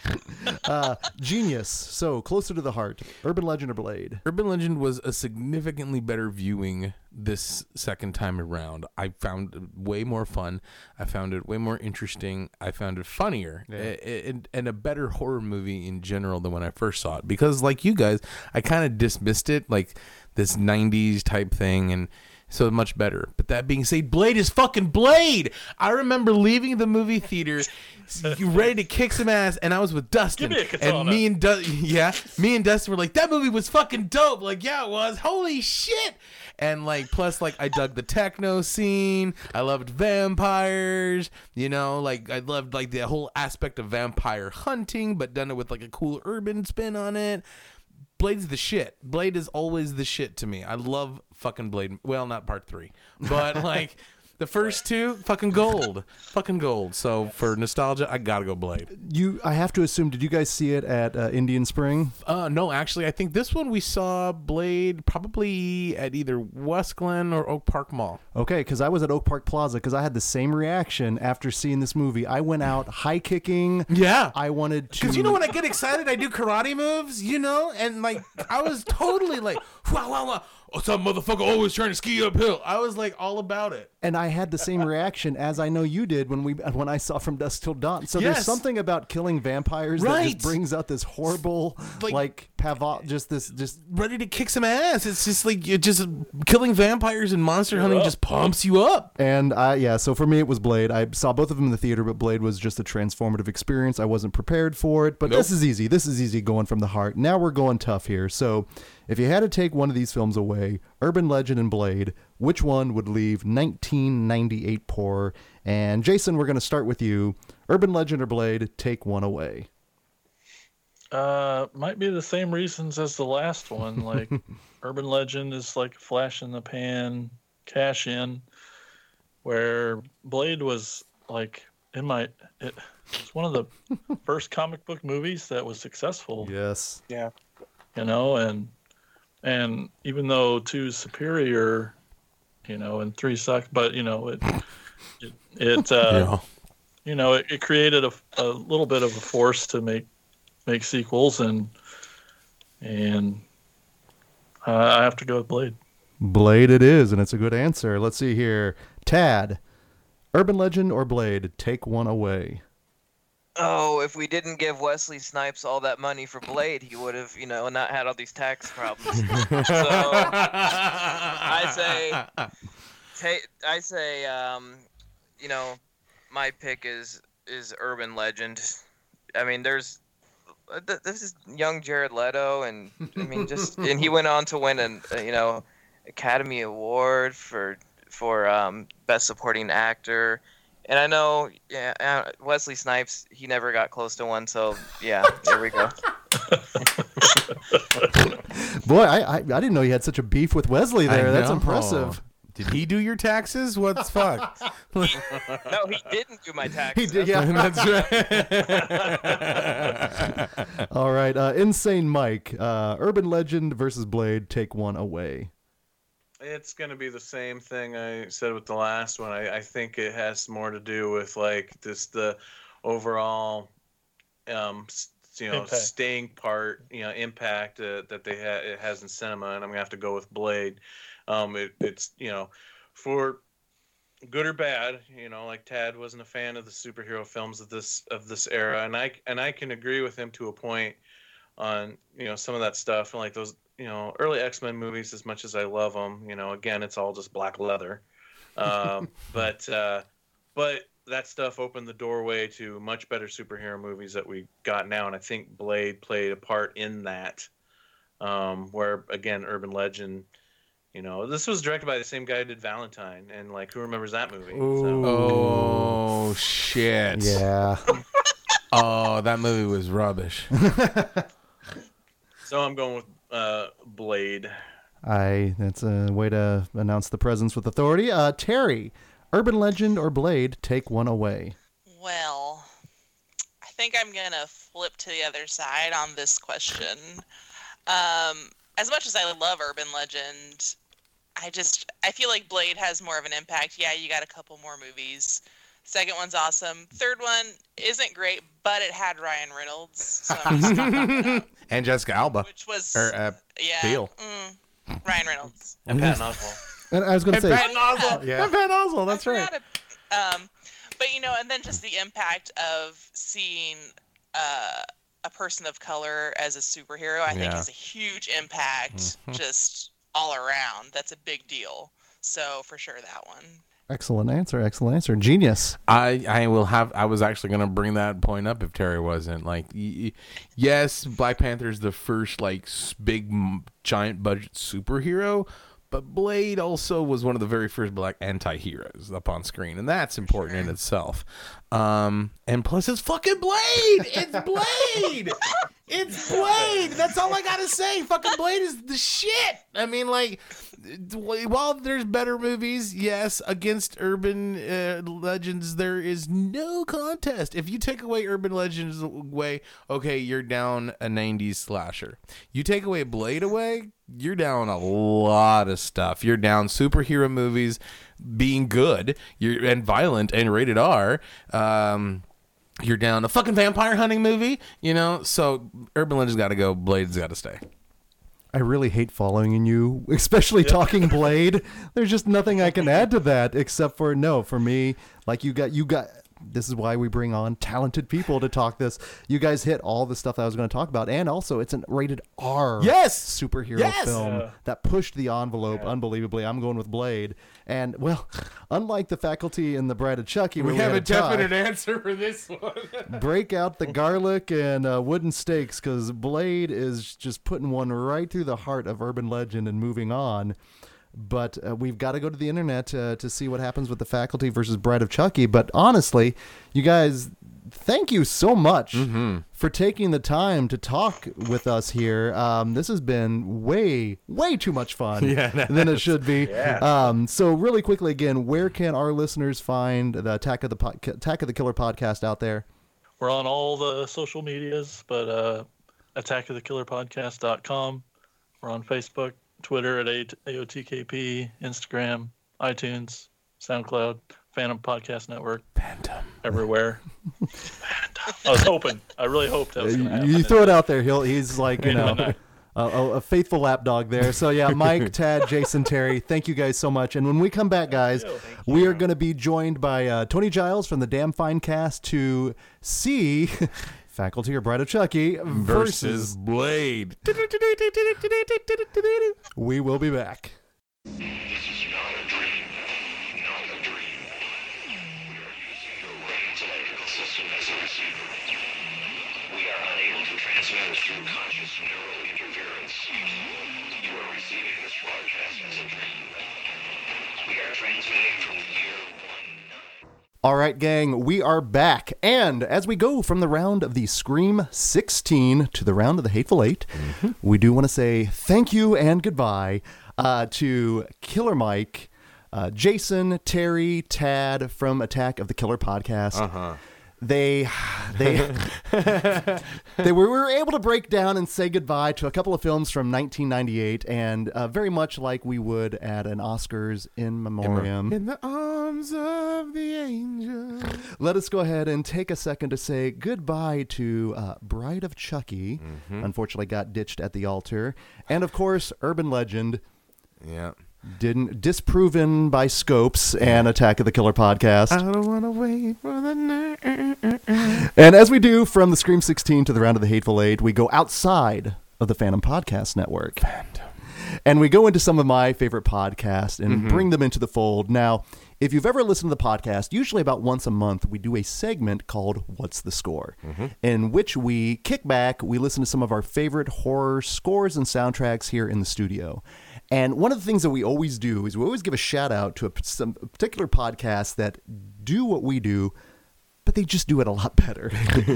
We always give a shout out to the From and Inspired By podcast from a friend of the podcast, Nick Spacek. And one that we always give a lot of love to is the Damn Fine Cast. So all that being said, guys, you can hear our next guest as part of the Damn Fine Network, where he and his podcast partners take you on a cinematic soundscape journey. He is the host of the Damn Fine Cast. Welcome to Nightmare Junkhead for the very first time, Tony Giles. Tony, how are you doing, man? I'm good. Thank you for that very wonderful intro. I feel very smug right now. So thank you for that. We like to put our airs on when we have guests here. Right. No, I appreciate that. I almost feel special. Hey, we broke out the good china, man. So before we officially get into the madness here, please tell our listeners, where can they find you out on the interwebs? Please plug and promote your social media. Interwebs, you can find pretty much everything we do. If you are a Facebook, Instagram, Twitter user, you can find us at Damn Fine Network. Those are the main channels that we work through. But like the social media stuff's really hard. You don't know how many people are actually going to interact with things. So I do post different things on different networks just to try and build a reaction. I find Instagram is probably the most interactive because people like looking at album covers, and I try to post as many covers of records I'm playing or something that's coming up on an episode of Two Dudes Talking. This is what we're talking about this week, so check us out, that kind of a thing. So at Damn Fine Network on Facebook, Instagram, and Twitter. And we also just opened a web shop as well to mainly help guys in the UK find things that we're playing on the show, because the import fees and the postage to get stuff from the US, and that's predominantly where a lot of the stuff that I play comes from. It's just becoming insane with the costs. So we've just opened a web shop, damnfinenetwork.bigcartel.com. So if you hit us up on that web shop, you'll see some of the records we have for sale. We have test presses up for sale, and we're always going to be adding stuff. So yes, anything with Damn Fine before it, usually something to do with me. There you go. That is perfect. And I definitely want to promote your show for our listeners because I'm a huge fan, and I'll just say it right out now. Gonna, as Joe Lynch would say, wax your car. But I'm definitely a huge fan of the podcast. Number one, just the fact that you promote physical media. And that's something in this day and age, it's a real issue. So first and foremost, we love that. And then secondly, just the diversity that you put on the Damn Finecast is wonderful because you really seek out all sorts of genres. Before we even get into your horror origins, I want to find out, how did the Damn Finecast come about, and then how did you translate that into the Damn Fine Network? Well, thank you. It's very, very kind of you to say such wonderful things. If you were, my wife just thinks I'm some nerd with too many records that just talks to himself. There's probably only 4 people that listen to your show. And I'm like, well, it's actually 5, but never mind. So I guess the starting into podcasting it probably all stems from the movie Pump Up the Volume. We were chatting about it before we went on air, but that really kind of, the idea of doing what the Christian Slater character did in that movie always appealed to me as a kid. I was a lifelong music fan, and I always enjoyed talking about music or recommending things. So the idea of doing a radio show type thing has always been in my head. And, as we've gone forward and technology has progressed, it's become easier and more available for us to do these things by ourselves. When I was a kid growing up, you wanted to have a radio show. You had to work for a radio company or just do pirate stuff. And pirate radio was expensive. It was an expensive hobby if you wanted to go down that route. And I was listening to the Killer POV podcast. I can't remember why I've said this before. I can't remember why I started listening to it. There was something on there I wanted to hear. I listened to that show, and I really enjoyed it. I engaged with the hosts, and the guests were good, and the information was there. And I thought, man, wouldn't it be great if there was a soundtrack show just like this? And I thought, hang on, why don't I make a soundtrack show just like this? So without even knowing really what a podcast was, I reached out to Scott Johansson, who was the original co-host and producer of the show, and he'd never even heard of a podcast. He had no clue, but we kind of blindly felt our way through it. And the very first episode of the DSC, or the first attempt, is literally the worst thing you'll ever hear. You'll actually never hear it. I do have a copy of it somewhere. It's actually on a physical disc, but I've no idea where it is. So, is it buried with all the ET cartridges? Something like that. I will find it one day, and I will upload it because it's hilariously bad. After we recorded it, we were both like, this is not a good idea. And then a couple of weeks passed, and we decided to have another crack at it. And that is actually what became episode 1. So we stumbled. We didn't really understand what we were doing. But, I like episode 10, I was actually quite impressed with what we were doing. And we're 95 episodes deep now. Scott's no longer with us. He's still alive, but he's no longer on the podcast. So it's just me now. But, I mean, it's still something I enjoy doing. And the idea of running or producing an entire network of podcasts was never the intention. It was always about, I like this music and I want to share it with you. And then other people came along and it was like, oh, well, maybe we could do something together. And, I looked into what do you do and kind of that's how it all stemmed. And now we have, kind of 4 regular shows, 5 irregular shows. There are Patreon bonus episodes, and we have some merchandise now, and it's grown and it's expanded. And for me, it's still just this tiny little idea I had back in 2015, just thinking, wouldn't it be cool if this happened? So yeah, I like I said before, I really appreciate you guys listening. It's always nice, especially because I'm a fan of your podcast. So it's nice to know when other podcasters listen to your podcast. It's basically a podcast meet cute, if you will. well, and I have to ask, how cool is it now that you started with Killer POV, and one of the shows on your network, Two Dudes Talking, it's you and one of the co-hosts of Killer POV, now Shockwaves. Yes. Yeah, and the reason that came about is because Rob is a soundtrack fan, and I knew from listening to Killer POV that he was a soundtrack fan.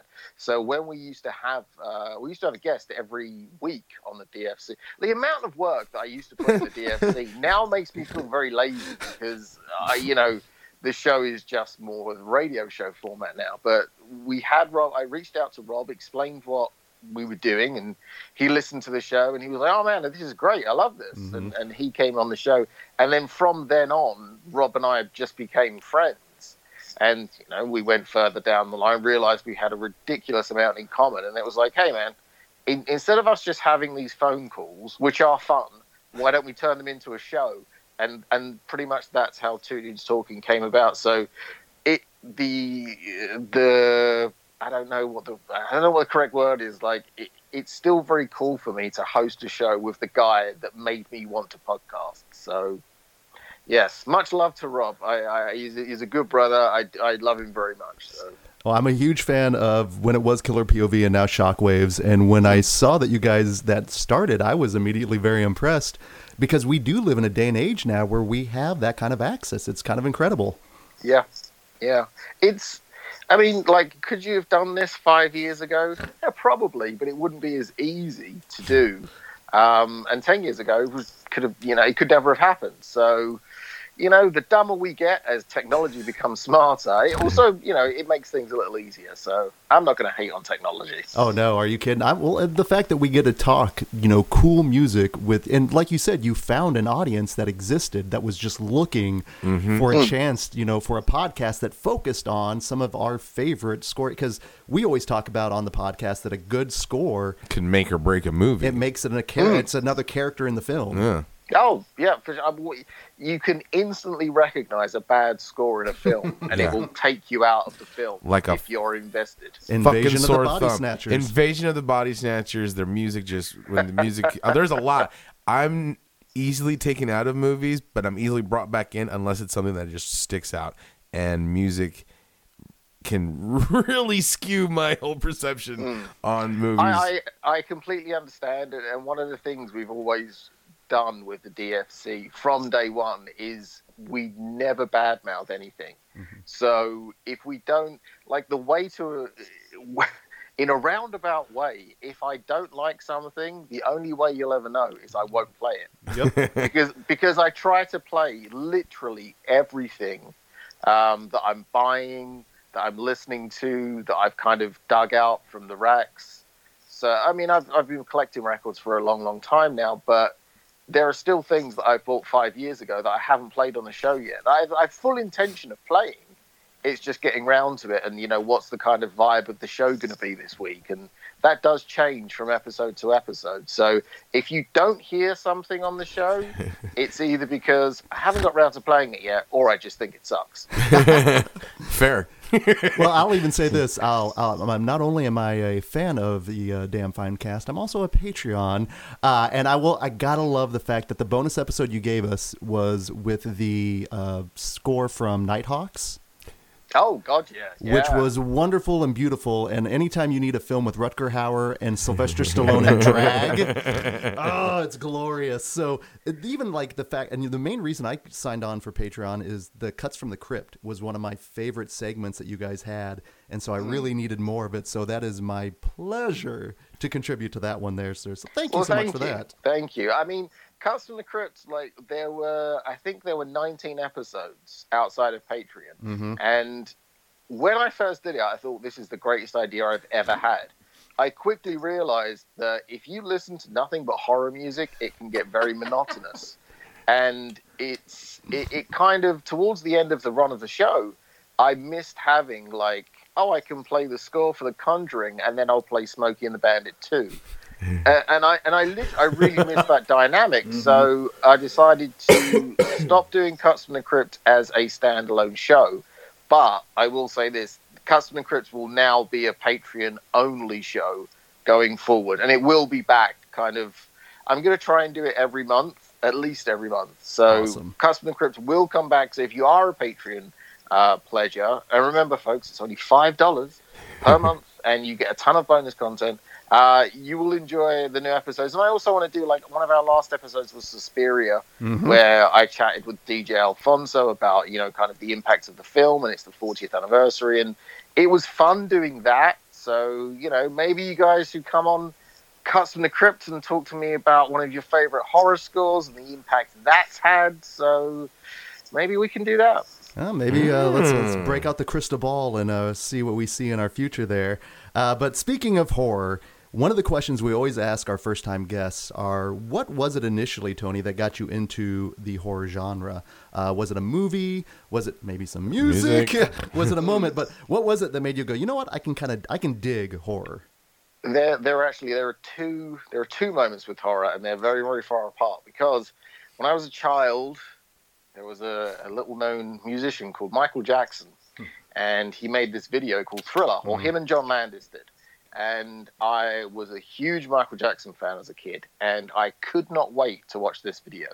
It had been advertised that it was coming on British television. I had my grandmother record it for me so I could watch it because it was on, you know, kind of late, not late at night, but late enough for a little kid not to be up. And I remember watching it, and the minute that Michael turned into a werewolf, I shit myself and ran and hid. And that viewing experience, it scarred me so heavily that I could not watch horror. Horror movies terrified me to such an extent that I would not watch horror.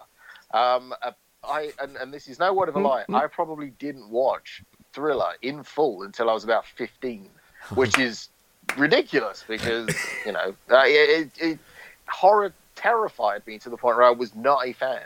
So I missed out on a good amount of you know, what are now considered classic horror movies. So that happened, didn't watch horror, wasn't a horror fan. Fast forward to, I'm 18, I'm living with a bunch of guys, and one of my flatmates, he has John Carpenter's Halloween 1 and 2 on one VHS. It was kind of released as a double pack. And one day I just decided that I was going to watch Halloween. And I did, and instantly fell in love. And so from 17, I just started devouring every horror movie, magazine, album, action figure, t-shirt. Horror became my life. I'm literally about to turn 40 in a couple of months. So for the last, you know, couple of decades, horror has been my thing. And, you know, I did miss out on a lot. I appreciate that now. Because I hear all my friends talk about, you know, going to the video store and renting horror. And I'm like, dude, I was renting Cynthia Rothrock movies and fucking Bruce Lee. And, you know, what I was watching were action movies, but the ones I really liked were actually the hyper-violent, you know, kind of bloody, gory ones. So I can kind of see a horror element to those movies. Maybe it was through being a fan of those action movies. Like, you look at a film like Commando, or Raw Deal, or Cobra. I mean, there are tons of horror elements in those films. I mean, Cobra Stallone fights a satanic cult, pretty much. You're gonna bleed, pig. Exactly. Like, there are parts of that movie that are, you know, horrific. That stalking sequence in the hospital. Wig. Yeah, I mean, like, the stalking scene and with the axes, and, you know, there are lots of movies like that have the horror elements, and I can see that now by rewatching those films, going back and be like, that, you know, like RoboCop. It's so ultra violent. Yeah. The dude that gets melted by the acid. Looking at Neil. And you know what's really funny is that character, Paul McCrane. He has to die horribly. If you watch The Blob, he's the guy that gets folded in half. Yeah. He dies horribly in the show ER as well. He just has something in genre cinema. He has to die horribly. Well, we've got this role for you, but there's a little horrific death thing in my contract that says I have to die. He's the Sean Bean of B movies. The thing is, people remember him because of those things. Right. It's not every day you see somebody get turned into a toxic waste monster and obliterated by a car. That's memorable shit. there is that. You know, it's you know, Leland Palmer is in is in RoboCop, but you barely remember him being in the film because yeah, you know, he kicks RoboCop in the nuts, breaks his foot. That's pretty much all he does. But the other dude, Emil, melted, lifelong scarring. So through 80s action movies and through like the excessive violence of 80s action movies, that really helped me transition into a horror fan. And now I'm kind of like, oh, I love, you know, horror is my thing. So in a long-winded roundabout way, that's where I'm at with horror. I like that journey we just took with you, actually. Yes. Well, you mentioned we're huge action fans as well, and it was always nice when those two genres kind of bleed into each other. Like Dead Heat. Especially Dead Heat. But it's interesting because I definitely think both of the films that we're going to be talking about have some action elements to them. But I also think it's appropriate that Halloween was that first film that really sunk its teeth into you based on your love of music and, let's face it, the classic John Carpenter score that goes along with it. Yeah. It's one of those things that it's not irony, but it's not lost on me that would be the one movie, because he was a horror fan and he had other movies, but for some reason that was the one I chose. And I knew who John Carpenter was because I was a huge Kurt Russell fan, you know, so Big Trouble. And for me, growing up, The Thing wasn't a horror movie. I always saw that as more of an action movie. Now I see that it is way more of it's a horror drama more than anything. But, you know, things like Assault on Precinct 13 as well. I grew up loving that movie. So I think probably the name, the association of John Carpenter made me think, oh, well, if I'm going to start anywhere, that will be the place to start. So, yeah, and also, you know, Halloween has gone on to become one of my favorite films of all time. So it's, it all connects in a really weird way. That's what I love about, you know, horror, and hearing other horror fan stories, all the connections that get them to where they need to be. It's fantastic. Well, and I think ultimately our journey has taken us here. And speaking of John Carpenter, he is all over. His influence, his films in general, all over the tournament this year. And in 1998, we've got 2 films left now in the round of the Hateful Eight. And it's our responsibility, and that's why we brought you in, Tony, just to add a little responsibility to your life here. No pressure. But we're taking 2 films, The Faculty and Blade, and pitting them against each other. So before we even pit them against each other, I wanted to, you know, have you start out. Which of these films shall we start talking about first? Faculty or The Blade? Or the Blade? Like the Facebook. I like the fact that it's The Blade. They're out of The Faculty and The Blade. Into The Blade. I did see both of these films in the theaters in the UK. I was a fan of both of them. But there is one of them that I've watched probably 20 times more than the other one. So I'd say let's start with the one that I'm less familiar with, and that would be The Faculty. Okay, yeah, makes sense. And you don't understand the smile that's on Genius's face right now, based on just the pure love of The Blade. The Blade. But The Faculty, what's really funny is, you know, we started the tournament with an invasion film, Invasion of the Body Snatchers, and The Faculty pretty much is kind of a take on that. But you mentioned that you saw it in the theater. What was that experience like? Do you remember? It was one of those things where for some reason, I always had to go and see horror movies the first day they opened and also the first showing. So I saw a lot of horror movies at like 11 a.m. in the morning when nobody was there. So I remember seeing The Faculty and being the only person in the theater. So I had a great time. There's something to be said, and I'll, as an introvert myself, seeing a movie by yourself in a relatively empty theater, that is very comforting. There's a Zen thing going on there.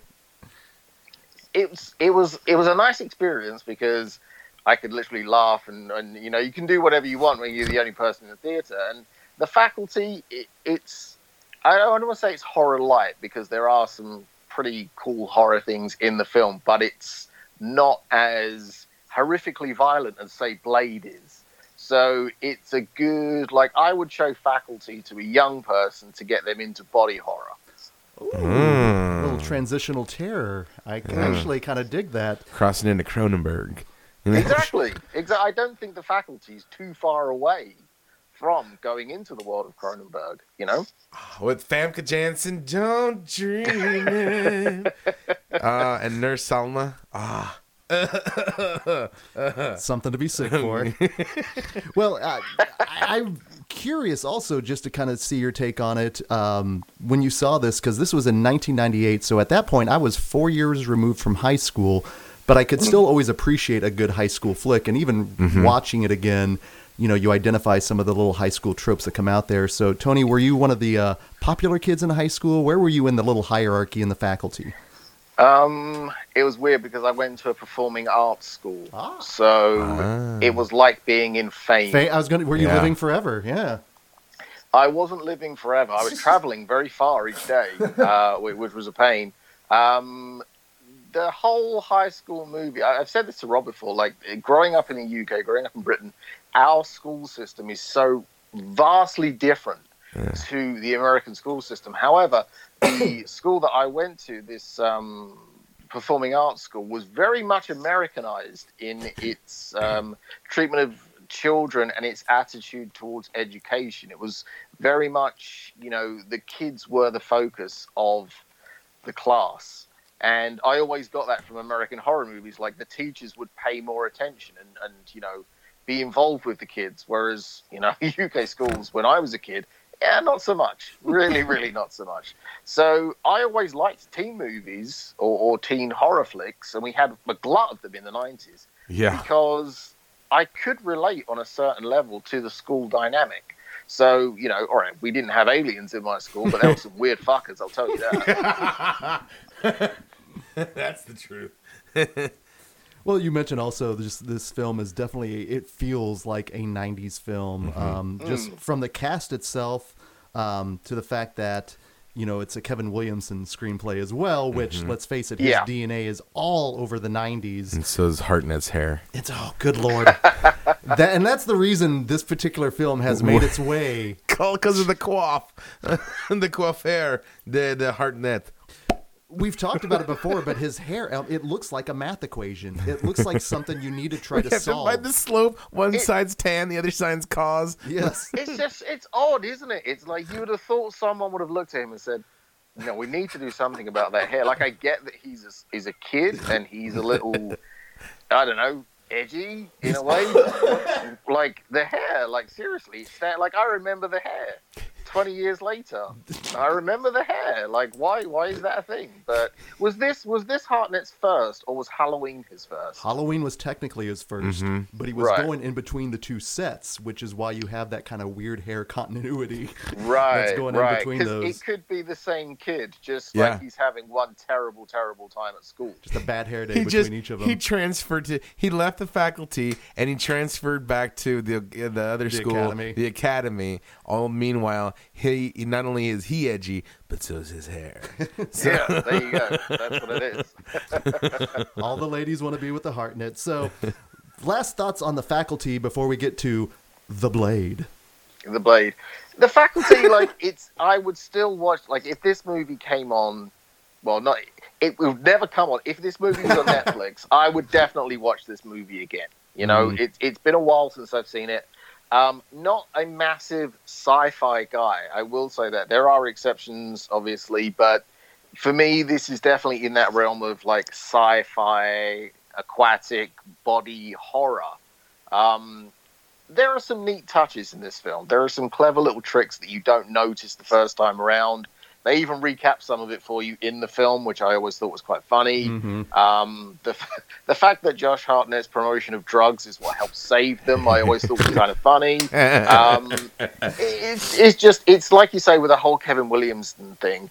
It's so very much a product of its time. You can, within 5 minutes, the music in the film, the look of the film, the way the actors are dressed, it's instantly, oh, this was late 90s. And for me, that's always a bonus because it's my period of, you know, I was a teenager when this film was out, so it's always going to have a special place in my heart. Now, as like an almost 40-year-old, I look back and think, oh, Christ, look at Hartnett's hair.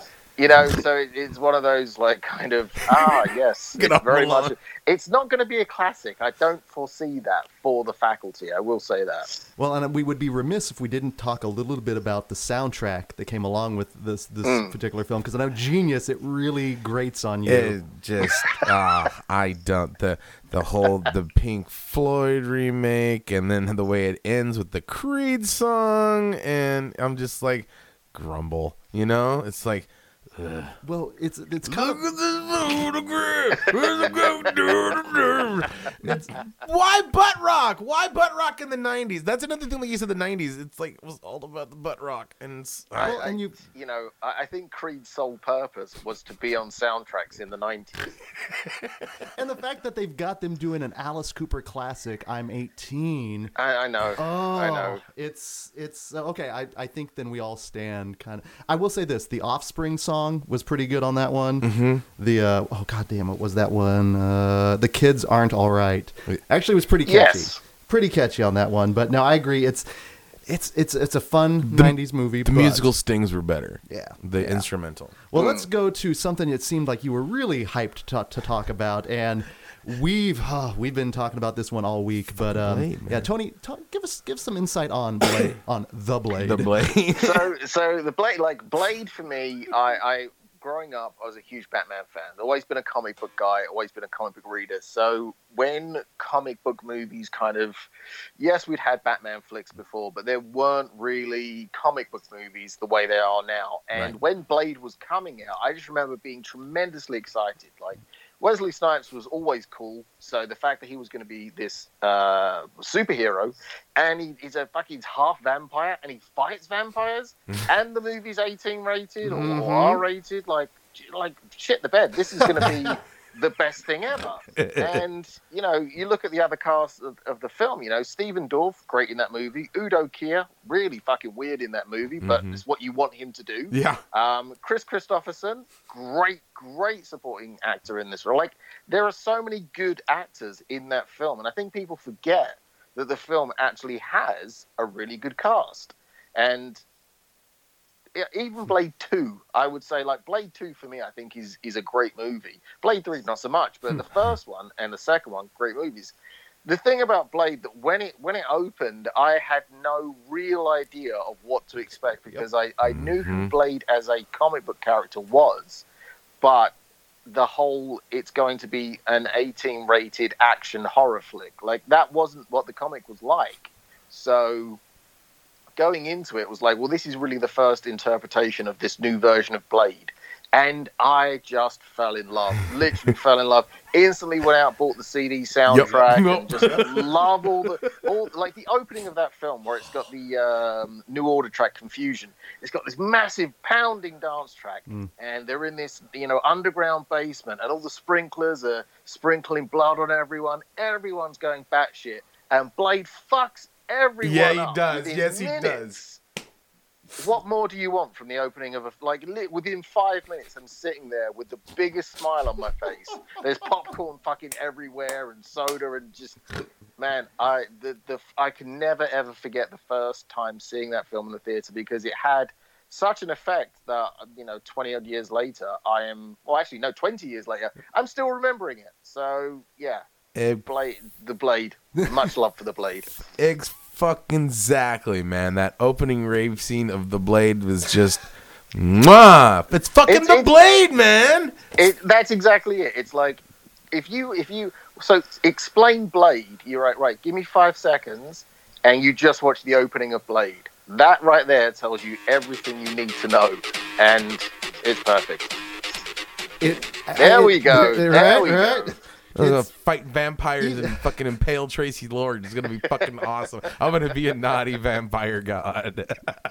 Let's face it, though, right? If you're going to be like, if you're gonna be this half vampire, and you're gonna want to fuck everyone up because of what happened to your mother, I would be Blade. I wouldn't do anything differently. I'd have the haircut, I'd have the tattoos, I'd have the outfit. Yeah. I would do exactly everything that Blade does. I think we could actually, like the Tao of Blade, we could actually put forth a personal philosophy, you know, built around what would Blade do. Yeah. Which, And ultimately, this film, honestly, Tony, even though when you're describing it, you could hear the smile on your face. Yeah. And that's what this film is. It's so much fun. It's infectious. Because always a motherfucker trying to ski uphill. And, and this is how this is some weird kismet shit. On Facebook they have that thing that reminds you of something you posted a year ago, 2 years ago, like on this day, 5 years ago, you said some dumb shit. Well, on this day, and this is no word of a lie because I'm going to send you a snapshot of it. On this day, I think 2 years ago, I posted a picture of the scene where Blade says, "Some motherfuckers always trying to ice skate up a hill." And I saw it this morning and I was like, fucking hell, that is weird. And it is one of those things that just, I've used that phrase in everyday life ever since that movie because it explains so much. Yep. Because Frost says... It's just like, and another thing as well, like Stephen Dorff, right? Stephen Dorff, not the tallest actor in the world, not the most handsome. I don't think he's that great of an actor. He's done some good stuff, but, Stephen Dorff, he didn't break out the way that some other guys did. I mean, he's no Skeet Ulrich, but he's not, kind of, in that realm of kind of like actors as we see them. So he's no Johnny Depp. However, in that film, when he turns into the blood god, fuck me, that was some impressive shit. Yeah. I have a kind of a soft spot for the hairy-chested because, we don't have a lot of representation in Hollywood. So when he pops out with the shirt popped open like that and kicking some ass, I was like, all right. Coming on like a 90s video with the wind blowing behind him and shit. He was only missing a vape pen and he would have just been perfect. There you go. But I mean, it's just everything about that, and even in that film, like Whistler, the character that Chris Christopherson plays, he's a bad motherfucker too. It's not just all about Blade, Blade and co. He has, people that are there that support him that, enable him to go on this mission of his and stuff. And, I can understand the whole need for vengeance. I get that. It's your mom. I get it. I get it. But, you could have been doing something else with your time as well. You didn't have to just be killing vampires, but he was just so good at it that it was like, yeah, let's just have him kill vampires. I was like, yeah, fair enough. But Tony, in fairness, if you could go kill vampires and were able to, why the fuck would you not want to? You know what I'm saying? I mean, no, there is that. But let me just say this: if you were half vampire and half human, so you basically a vampire that can walk in the sun, I'd be a fucking god. I would rule the earth. That's true. It's really funny. You guys are talking about this. It's that, what would you do if you had that power? And of course, it's just praise on that. Like, genius is all about shenanigans, of course. Well, and then I'm thinking you're talking about Whistler and Chris Christopherson, and I was thinking like, man, I guess yours with Streisand hardens a man. He needs a cathartic. It turns out Streisand was another vampire. Actually, I'm pretty sure that was Pearl, believe it or not. You don't bring me flowers. So, Tony, you talked about you were initially kind of into action and then transitioned to horror, and I think that's what really makes this film stands apart from the other ones out there, is that nice blend of action and horror. And man, when the horror hits in this film, well, it hits hard. The fact that they blend action with horror in the literal sense of you're killing vampires with kung fu, meanwhile buckets of blood is raining down upon you. That's the literal mixing action and horror. So the film is also horrifically funny. There was a ton of comedic moments in the film, and Blade is like holding a severed arm in his hand, and he's throwing out one-liners. That to me, it's almost like the perfect blend of there's a little bit of comedy, a little bit of action, a little bit of horror, and there's there's the sexy element to it as well. It's like Blade just has so much going for it, and I'm really shocked that we haven't seen a resurgence of Blade yet in any of the sort of Marvel cinematic outputs, and I'm hoping that does change because. Absolutely. I think Wesley Snipes could still be Blade. I mean, he looks the same. Fucking exactly. I think there is room I mean, we've already seen that. People are like, oh, you know, Deadpool's the first R-rated horror movie. Well, it's not, or R-rated comic book movie. It's not. Blade was. Yeah. And in fact, was Spawn before Blade? Spawn technically was. Because But it Spawn was came. awful. It wasn't That's that. the Well, other even thing. like you could go back to the Punisher, the one with Dolph Lundgren. Yeah, that's right. R-rated because the violence was hard on that as Yeah, well. he fucked some people This up is- in that one. He did. But like, I think we need. Yeah. I think we could handle having another Blade movie, Mhm. and I wouldn't be opposed to, you know, the filmmakers that have come up watching Blade, you know, having those guys tackle a movie like that, because I think there's a ton of areas that you could explore with that character. I really do feel like they could do that now, but I mean that movie, for me, that movie will always stand out as being a classic. You know, I remember seeing it the first time. I remember the music so vividly in the film. It had a great kind of. The soundtrack was weird because it was mainly hip hop, but then there was a few like dance tracks, and mainly that Confusion track, the New Order song. It just stood out so well, and in that opening was just so powerful that you never forget cinematic moments like that. No, I agree, and that's why we're talking about it today. And speaking of talking about it, let's get to the point now. We've got two films we've been giving a little bit of love to, some more than others. But now we got to put them through the ringer. We do. It's time to show our work. Now, in the round of the Hateful Eight, we've got two criteria we're going to look at. And the first one's a little bit more difficult. But what I'm going to pose to you guys is, and it comes down to individually, is I want you to define what do you feel is a 90s aesthetic in horror? And then based on that description, which of the two films best fits that description? So, Tony, we'll leave it to you. Would you like to go ahead and start us off on this? I would say Josh Hartnett's hair is very much a 90s, you know, that for me is a standout. That does make... See, this is the thing. The Faculty is very much a 90s horror movie. Very much. Just from... Even if you looked at the DVD cover, you would be like, oh shit, that was made in the 90s. Whereas... Blade, I'm not going to say it's a timeless movie because it's really not. But The Faculty probably does sum up 90s horror better than Blade does. Yeah. I would agree. So are we going to say then, based on that, you got to vote then for The Faculty? I honestly think I'm going to. No, that's why we show our work here. That's the way it works. No, that's actually, and that's legit. That's very legit. So genius. 90s aesthetic. 90s aesthetic. Growing up in that time, I remember it vividly. Just the ways things look. It had a weird color palette and all those different things. But like you said, Hartnett's hair, the fact that it's super high school shenanigans, the soundtrack is super 90s. You instantly know this is the 90s when you see it. And like what you said, Blade's not like I was trying to figure out what the word was, but timeless. It's a time displacement because it can be in any setting and genre. But The Faculty is extremely 90s, so Faculty is my vote. Okay, we got 2 votes for The Faculty. So for me, the 90s aesthetic, and especially I'm kind of gearing it more towards 1998, but I do think in horror you are seeing a bit more of an olive branch to make things more accessible, if you will. And I think with The Faculty, like it does, you know, horror pretty much with anything, they're reaching out to a teen audience. But what I think is interesting with Blade in this aspect is it's reaching out to, and Tony, you mentioned the comic book audience. There's an audience that may not necessarily be all that into horror, and this is almost like, you know, you mentioned maybe The Faculty being a good transition for kids into horror. Maybe Blade is a good transition for, you know, comic book fans to get into horror. Or the action genre. And because we've seen just the big influx of comic book movies at this point, it's everywhere.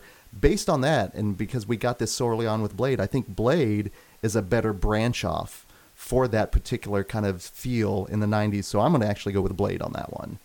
So we've got 2 votes for 2 votes for The Faculty, 1 vote for the Blade. Now this one here is these films, and we've talked about it already. They came out in 98. 20 years later, here we are discussing, debating vehemently on both of these films. So Tony, which one of these 2 films, The Faculty or The Blade, which of these 2 films are we going to still be talking about 20 years from now? I think it's pretty obvious. I'm going to go with Blade on this one. I think The Faculty will be the answer on Jeopardy at some point. And people will be like, "Oh fuck, what was the name of that movie? Well, fucking Hartnett's hair," and they'll either say Halloween or they'll say The Faculty. Whereas in 20 years' time, someone will put on Blade and be like, "Damn, that Wesley Snipes was a bad motherfucker," and you'll all agree and be like, "Actually, Blade is still a really good movie." So, Blade.